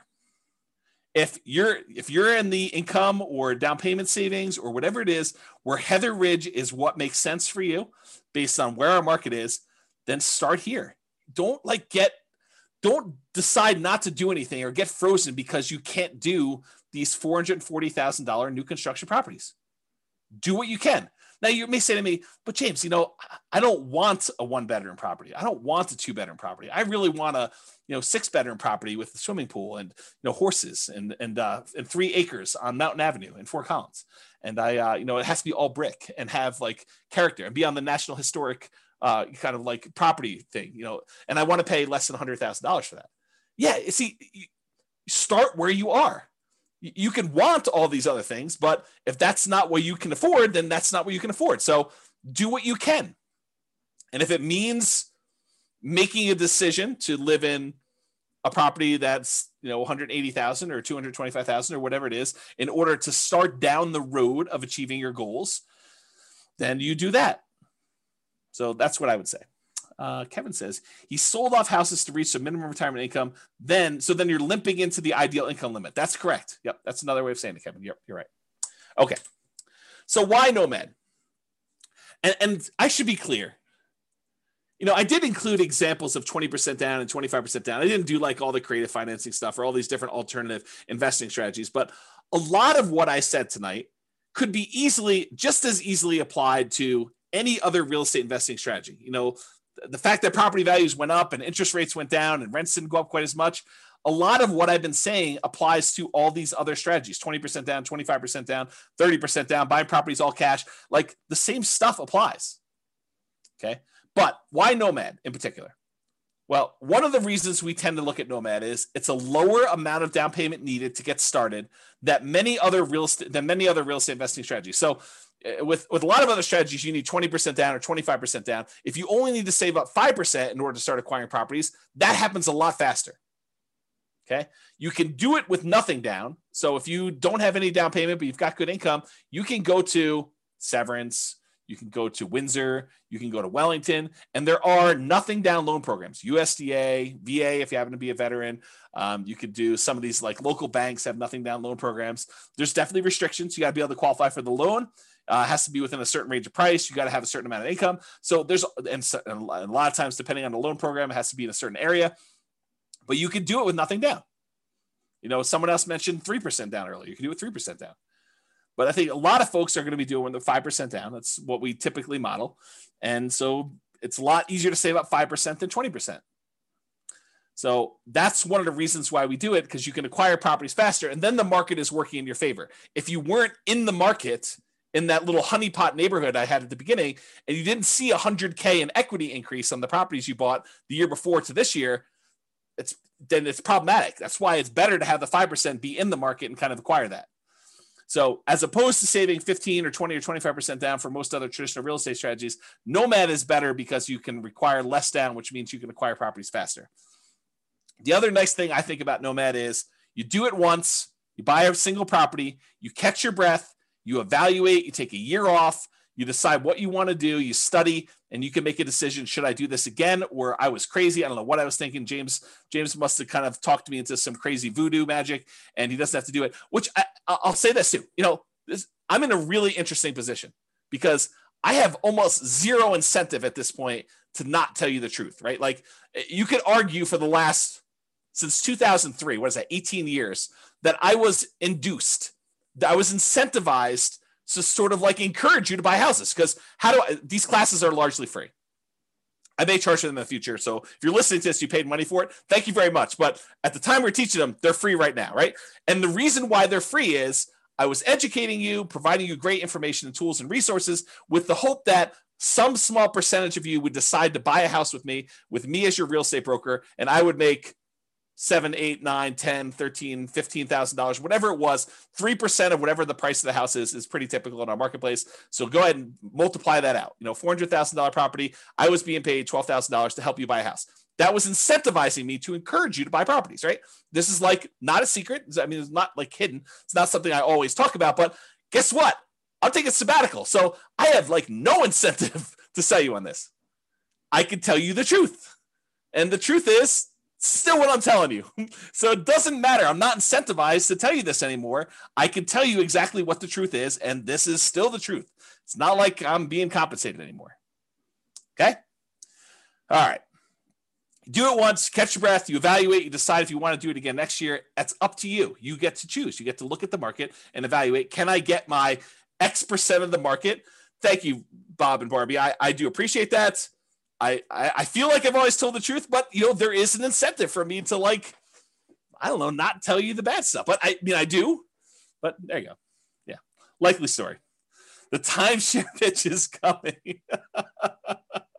Oh my goodness. Okay. So you get to decide after you evaluate whether or not you want to do it next year or not.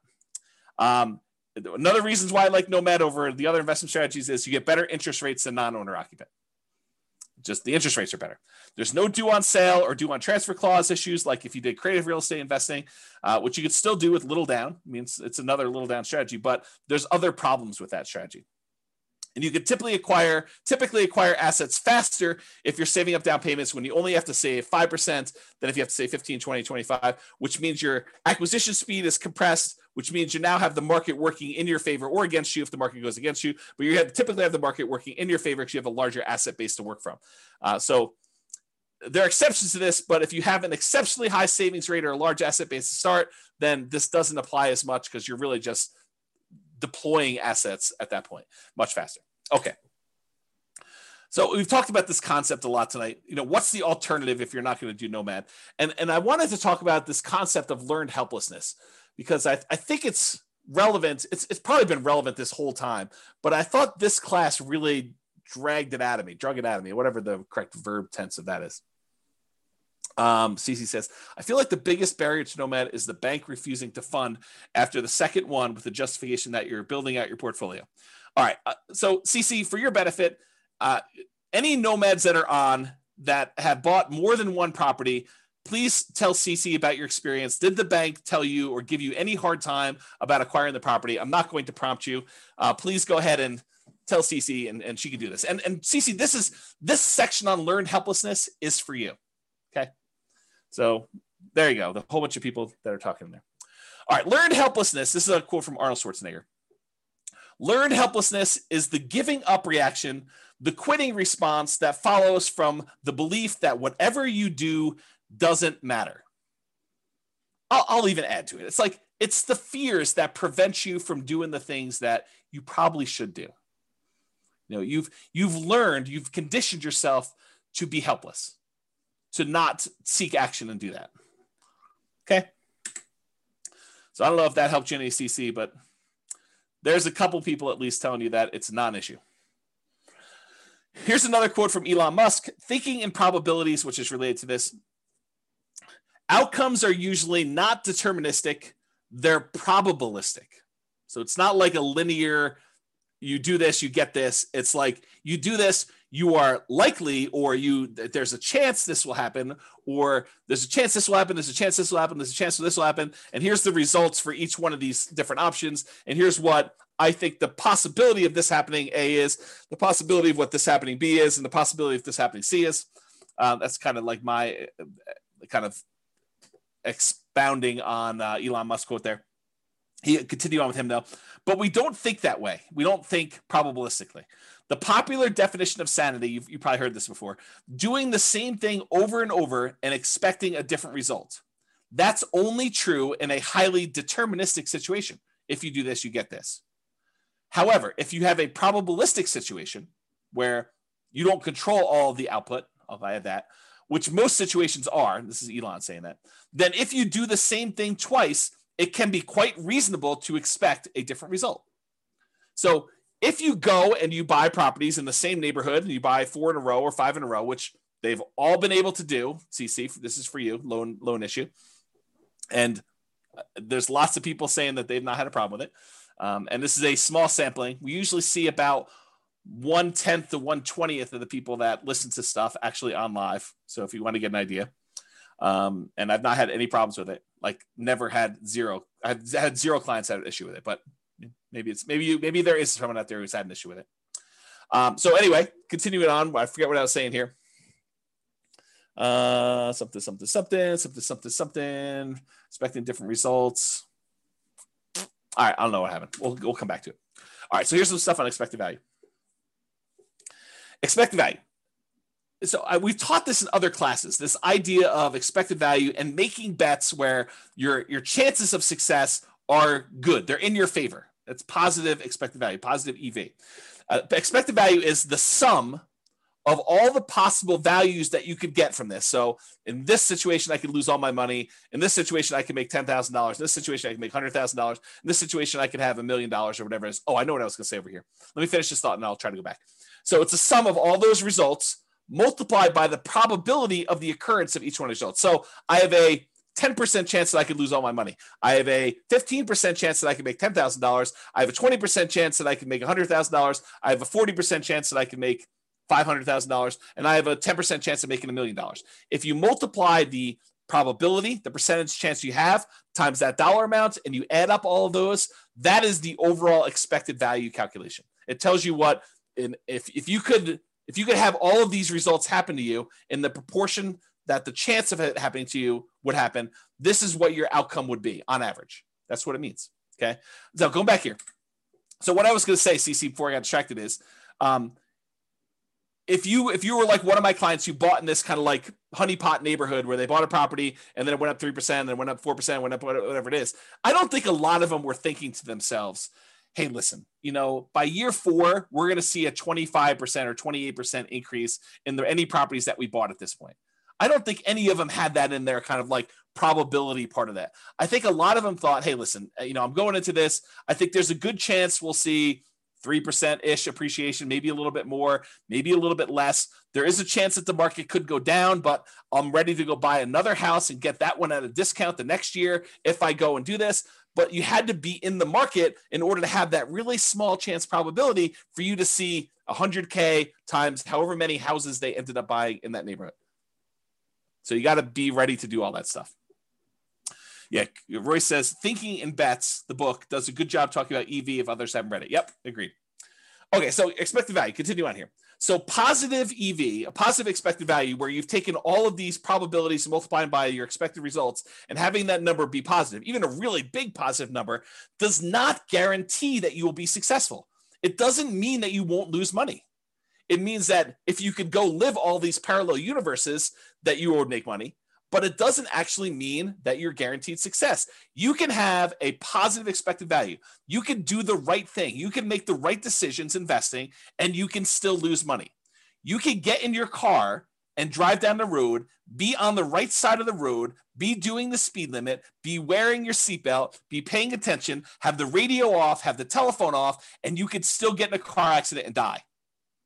Right? You could have positive EV and still do poorly.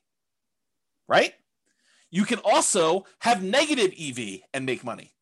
You can actually have too much to drink. You could be talking on your cell phone. You could be putting your makeup on. You could be eating a cheeseburger. You could be having the music blaring. You could be, snorting a line of cocaine. You could be swerving all over the yellow line on the other side of the road, off the curb, getting like that rumble feeling. You could go into the grass and come back up onto the road and do that. You can make it home safe. And that would have been a negative EV type of situation, but you could survive it. And that's what's hard. You could actually decide to invest in dog money or Bitcoin, and you could make money when I'm not saying it is because I don't know, but you could actually look at all the probabilities of you making money with Bitcoin and decide this is not a good EV bet. This is a negative EV bet. Like I shouldn't do this, but you can invest in it and actually crush it. You can make money with it. And that's what's hard about this. To kind of use my example, you could drive to work and get in an accident and you could die. Most times you go to work, you arrive safely, and you earn wages for that day. It has a positive EV because your probability of being able to get to work safely and earn money at that job is really high.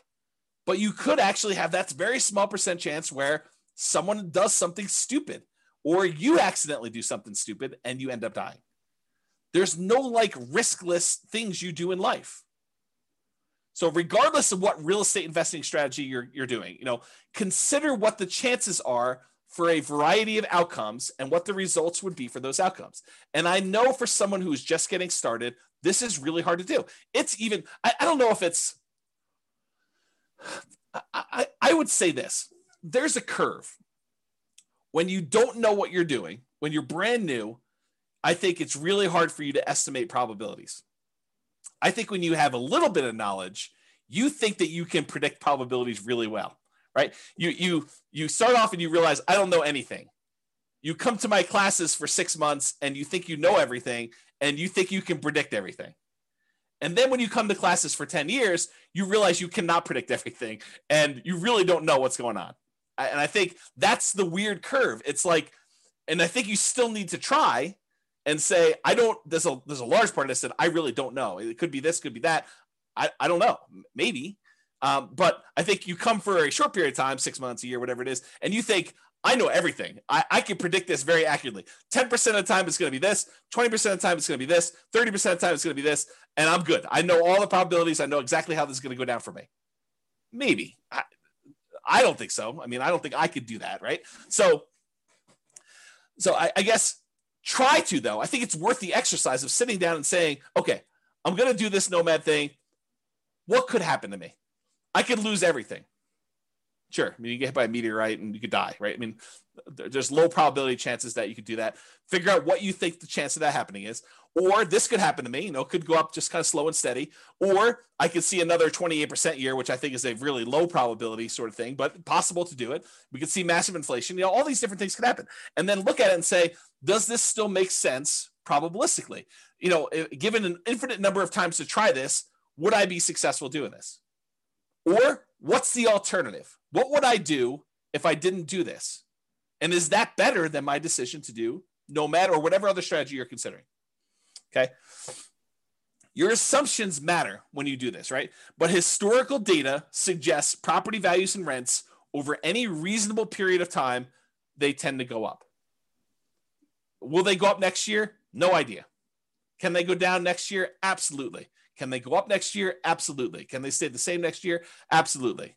But give me enough time, looking back at history, I would be on the betting side of property values and rents are probably going up. Inflation and other factors, but I think inflation is a major factor in that. Okay. So do that. When I do math, in the real estate financial planner software when I do modeling and things of that nature. And the average of the Monte Carlo runs that you do, that's technically an EV calculation, right? You're running this thing 100, 500, 1,000 times, whatever it is. And you're saying, okay, there's 1 out of 1,000 chance that it does this dollar amount and 1 out of 1,000 it does this dollar amount. You take that times 1,000 and you add up all the numbers. That literally is an EV calculation. You do the average of all of them. That's your EV for that entire run. Okay. It tends to be overwhelmingly positive.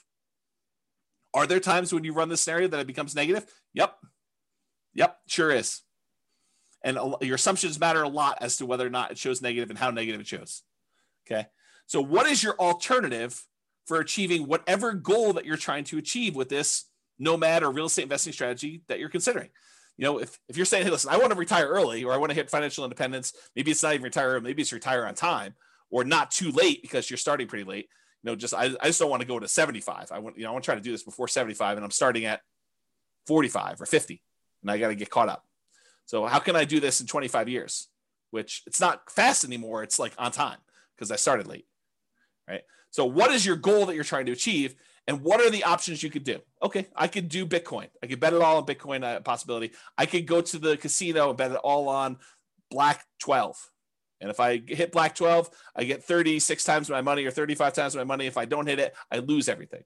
I could do this Nomad thing. I could buy 20% down rentals. I could buy 25% down rentals. I could go learn to trade options, or, whatever it is that you're considering, lay them out in front of you. Say, okay, what's my odds of doing this here? What's my chance? What's my return? What's the probability I'll do well here? Probabilistically, Elon Musk-ish, sort of think about what are my chances of being successful? Not that I'm automatically going to be, but doing that.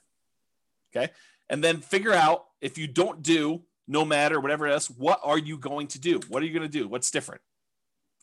So how do you feel? I think this is my last slide. This is the learned helplessness part of this. If you think to yourself, hey, listen, nothing I do matters, so why bother? What does that say? So there's a psychological concept. I've been hinting at this, and I sent it in the email. And if you guys click through, you probably saw this. But there's this concept of learned helplessness, and I'm going to butcher the explanation for it because I'm not a psychologist. I'm not teaching this, so realize that what I tell you may be slightly wrong, but the idea is sound. Okay, so they do these science experiments. They put a puppy and a dog in a kind of like crate with a metal thing on the bottom where they could apply electric shocks. I know it's mean. Don't get mad at me. They did it. It wasn't me doing it. So they had these dogs in these little things, and they had a little electric thing on the bottom that could shock them. And they would there's a whole bunch of different groups, but basically they showed that the dog would get shocked, and there's really nothing the dog could do. It couldn't get out. It couldn't jump up anywhere. And so these dogs eventually came to realize that it was futile for them to do anything. So they basically started lying down, and every time the shock came on for like a second or something like that, they just whimpered. It was very sad. They didn't want to do anything, but they learned that there was nothing they could do. And it's to the point where even if the bottom thing was shocked and one side of it was on the shocking thing and the other side was not a shocking thing, like they divided it with a little thing and they could jump over if they wanted to.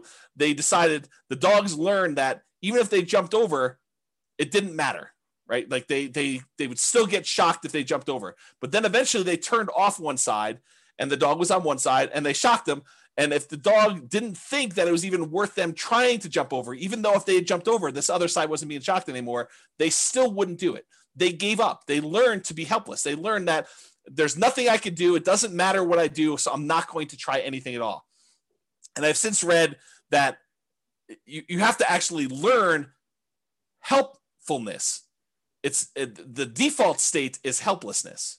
You actually have to learn that you can do something to lift yourself up out of the stuff that's going on for you. So to be even more complicated, learned helplessness is not technically true. That's the default state for most animals and for humans, because that we're similar stuff, right? So it's really, you have to learn that you have agency over your choices, and choices you make and things you do matter. Okay, so that's it. Let's see here. People are recommending books. And says, every home, every deal, every tenant, every year teaches me something new about nomading rentals. Absolutely. And I learn a ton from clients. They tell me about something. I'm like, I've never seen that before. That's new.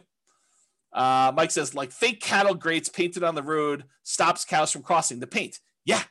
Yeah, there's a story. I don't know if this is true, but there's a similar story about elephants where they like attach a little thing to the elephant's thing and they stake them in the ground when they're young, and they learn that they can't move them, they can't pull it out, and so do that. And so eventually the elephant becomes full grown, and they can put this little thing on their ankle and put a little tiny stake in the ground, and the elephants just assume that it's like fully in there. They stop trying to pull it out there.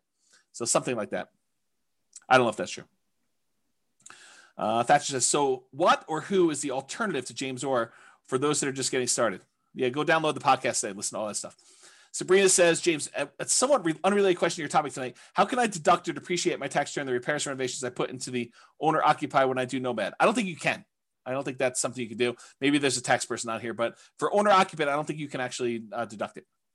Where he says, I think one of the most powerful mindsets is to know you're going to lose money. Make yourself understand that it's a reality and what you can do to minimize it, and then take action anyways. Keep your receipts and add to the value of the property when it becomes a rental. Yeah, so Royce says do that. I didn't think you could. Maybe there's a tax professional on who's willing to share that with you. Otherwise, ask your tax pro. Okay, so continue on with this stuff, right? So how do you feel? Nothing I do matters, so why bother? If you feel that way, that's an issue, right? Like that's going to prevent you from taking action. It's going to prevent you from even trying. So you got to get over that. You got to realize, hey, look, maybe it's a small percentage chance, but if there's a small percentage chance and the reward is big enough, that might still be worth doing. Might I still fail? Absolutely. But what's the alternative? Look at all of your choices and say, I'm going to do something.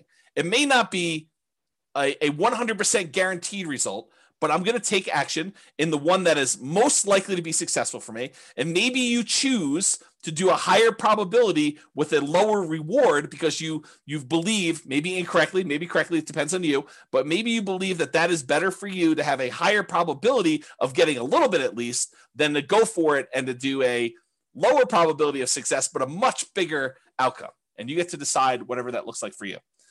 If you feel, hey, look, I tried that already, it didn't work. Yes, we all fail at things. I mean, if you listen to the class, I don't remember when I did it. It was earlier this year. I talked about like the 20 stupidest things I ever did or what I wish I knew before I invested in, like before I started investing in real estate. And I was pretty open about like, I've had some significant setbacks and failure. Okay. So I fail. I mean, I make bad investments. I don't always make money on stuff. Sometimes I do things and they don't work.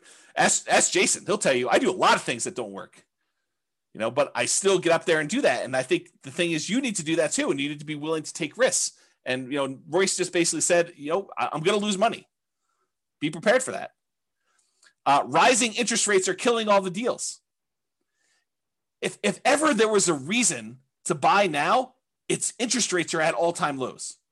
Right. So you're going to complain to me a year, well, maybe not to me, I may not be around, but a year, 2, 3, 4, 5 years from now, you're going to say, I should have bought all those houses when interest rates were at 3%, because now they're at 4, 5, 6, 7, 8, 9, 10, whatever they're at. Right. So you think that all these deals, or you think to yourself, I shouldn't even buy the first property because interest rates are going to go up and this is unsustainable. If interest rates go up to 5, 6, 7, 8, 9%, I put it in the calculator. This is not going to work. I shouldn't even buy one property. I shouldn't even do it. Bad. That's bad decision making. Right. You do one based on what it is today. You can evaluate then whether it makes sense to do the next one. And I think in a lot of cases, it's still going to make sense because even if you get in a bad interest rate, if interest rates happen to go back down, then you could lower your interest rate, do a refinance and improve the deal. Otherwise, you just hold on to it. You got that low and it's not getting any worse than that. Okay. Home prices are too high to make my plan work. I think that's largely what spurred on this class is these home prices have gone up like crazy in that particular market. So if you're looking at it and you're saying, hey, look, these deals are ugly compared to what they were. Yes, they were. They are ugly. Cash flow is not pretty right now. It is not good. I mean, you can move to a different market. Maybe you could find better cash flow in another market. Maybe you can do something else. I mean, who knows? But what's the alternative? And is the overall return you're getting still worth doing? I don't know. I thought those returns still looked pretty decent to me, but maybe it's different for you, right? Rents aren't high enough to make my numbers work. Yep. This is like what we've been talking about.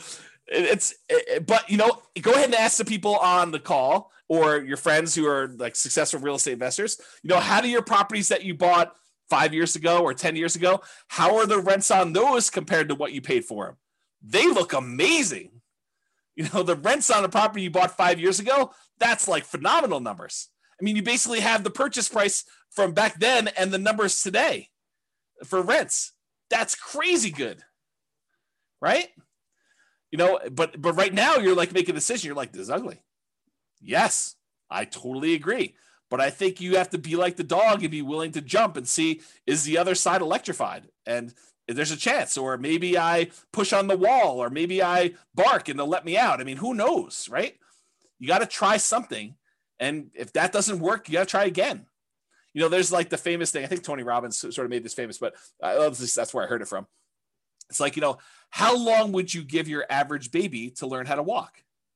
Well, I'm going to let them try 3 times. If they can't get it after 3 times, then we're done. They're not going to try anymore. We're just going to let them remain seated in a wheelchair for the rest of their life. They're not going to walk. No. You always let them get back up and keep trying. If something doesn't work, if they fall down, if they hit something, they knock their head, they start crying, you let them do it again. You're going to make mistakes. Things are going to happen that were unexpected. You're going to have property values go up 28% in a year that you already own. Great. You're also going to have property values go down. You're going to have rents go down. You're going to have tenants that destroy your properties. These things happen. It's inevitable. I talk about this kind of like idea of your shoelace comes untied. It's not a big deal. You don't stress out over it. You bend over, you tie your shoelace, you stand back up, you continue walking. If it comes untied again, you do it again. If your tenant doesn't pay rent, that's fine. You go call the attorney, you do an eviction, you get them out of the property, you do whatever repairs you need to do the turn, you put a new tenant in there. It's like tying your shoelace. It's got to be that second nature. Okay. Sure, it worked for him or her when they got started. There were deals then, but there aren't any deals now. I'm an amateur collector of antique real estate investing books. I try to go find like these old books from the 80s or the 70s or whatever it is, where you're reading about what deals looked like then and like how they were and all that other stuff.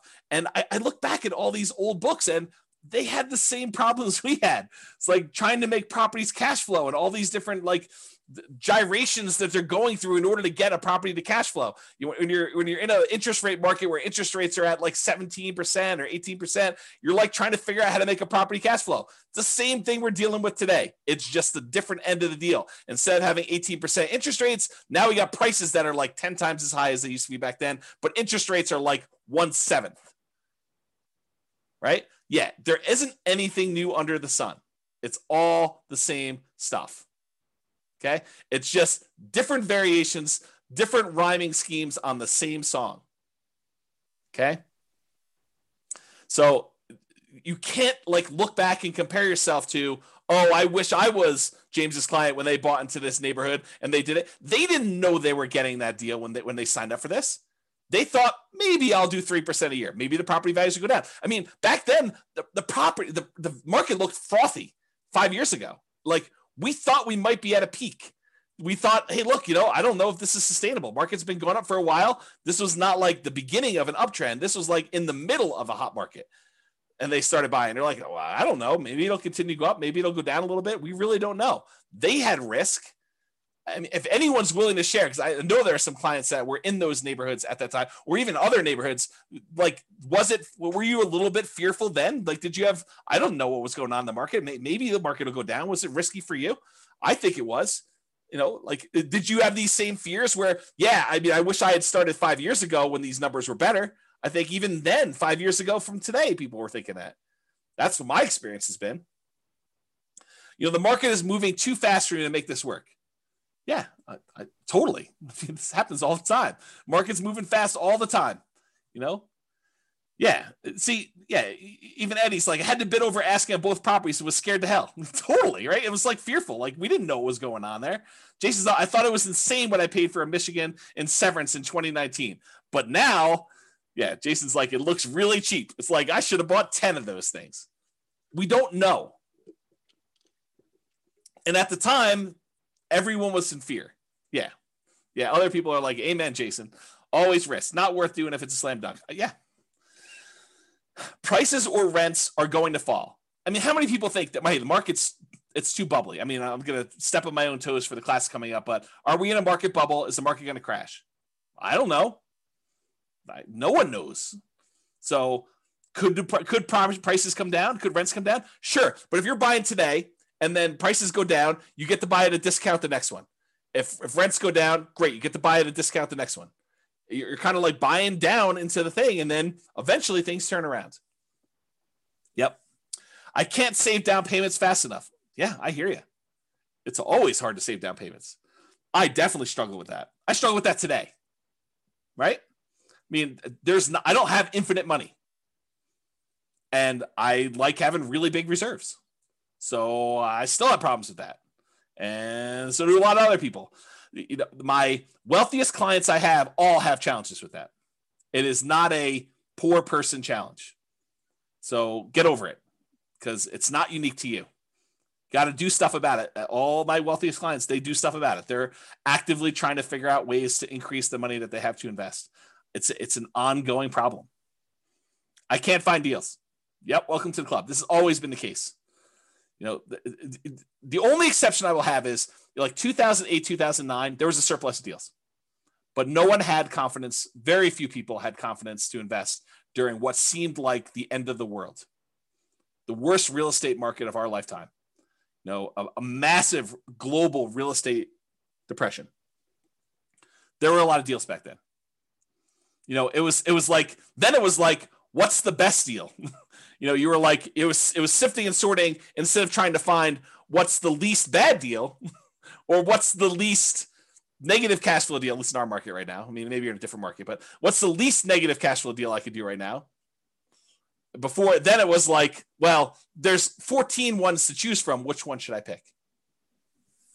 Yeah. Okay. All right. So that's all I got. I think you got to take action. You got to do something. And you know, you got to realize, you got to recognize and name in yourself, am I displaying symptoms of learned helplessness? Am I not taking action and doing something? And it doesn't have to be Nomad, doesn't have to be 20% down rentals. Do whatever makes sense for you. I don't care. I mean, I'm basically done. I got 1 foot out the door, right? So that's what I will say to you. Do something, figure out what makes sense for you, and try something. Take action. You know, have agency over yourself and your decisions and your actions, and make movements towards something. And even if you're wrong, you can correct. It's easier to correct when you're in motion than to correct when you're sitting in fear and not doing anything.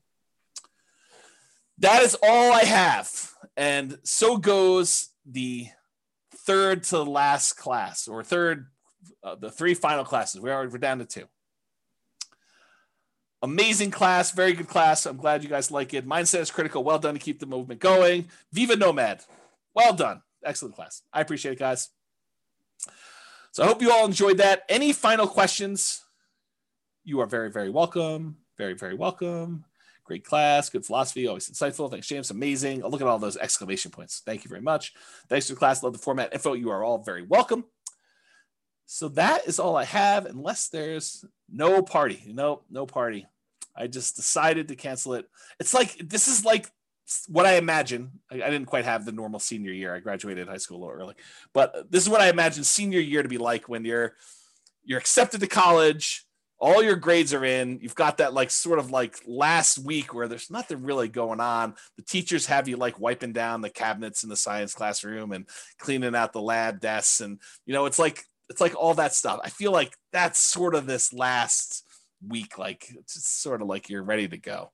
And the weather is not helping. It's like triggering all those nostalgic sort of summer break sort of thing. So I think, I'm sure, sort of, no ice cream. I might have ice cream tonight. I got ice cream downstairs, but probably not. So I want to sign your yearbook. Oh, that's pretty funny. I don't think I bought any yearbooks. I probably signed some other people's yearbooks. It'd be interesting to see what I wrote to some of these people in their yearbooks. I don't remember any of that, but yeah. We'll have to see. Oh, you guys are all begging for the final class. I don't know. We'll have to see. We'll have to see how it goes. Right now, there's no class. I decided to cancel it in a fit of just, yeah, I'm done. But we'll see. Love to see me and celebrate. Oh, man. You do know that I'm an introvert, right? Like, I struggle with that. Like, I don't know, getting out in public and stuff like that. Is this the end of your website, Real Estate Financial Planner? Probably not, Donna. There's probably better than, better than 50% chance that I spin off Real Estate Financial Planner, the software, as a paid business. Because my guess, I don't know this for sure. There's a 10% chance I'm like, done. Everything's done. Close everything down. Never do anything else again. But my guess is that, especially since I've been doing this stuff for so long, and I tend to think about work. I tend to think about business. I tend to read a lot of business books. Like all of my like fun stuff seems to be business related. The chance of me going from 100 miles an hour to 0 seems unlikely. It's possible it could. I don't know. I'll know a lot more after taking 3 months off. But my guess is that I probably will spin off the Real Estate Financial Planner business as like a separate little entity. It's my guess. We'll see. We could do it at our house. Oh, Bob and Barbie just volunteered their house. Oh, that's pretty interesting. That might be. Painting landscapes. I did do a painting. See, I did like a Bob Ross class. I have a little thing. I'll have to show it to you guys sometime. It's like a snowscape. You are welcome, Carlos. Thank you a lot, James. Thank you a million for all your help and support. I've been learning a lot from you. You're very welcome. Very welcome. Brittany says, just download all podcasts. Wish I found this a long time ago. Yep. Good stuff, right? Ray says, we'll call it Beers with Barbie. I'm in. Oh, that's pretty awesome. Just stay on a teacher schedule. Take every summer off. There's a possibility. There's definitely a possibility. The challenge, Nick, is this, right? Like the monetization for teaching the classes is actually brokerage. And it's hard to be like part-time brokerage. It's tricky because if you need something and you're like, oh, but I'm buying in January this year. And I'm like, oh, I'm taking January off this year.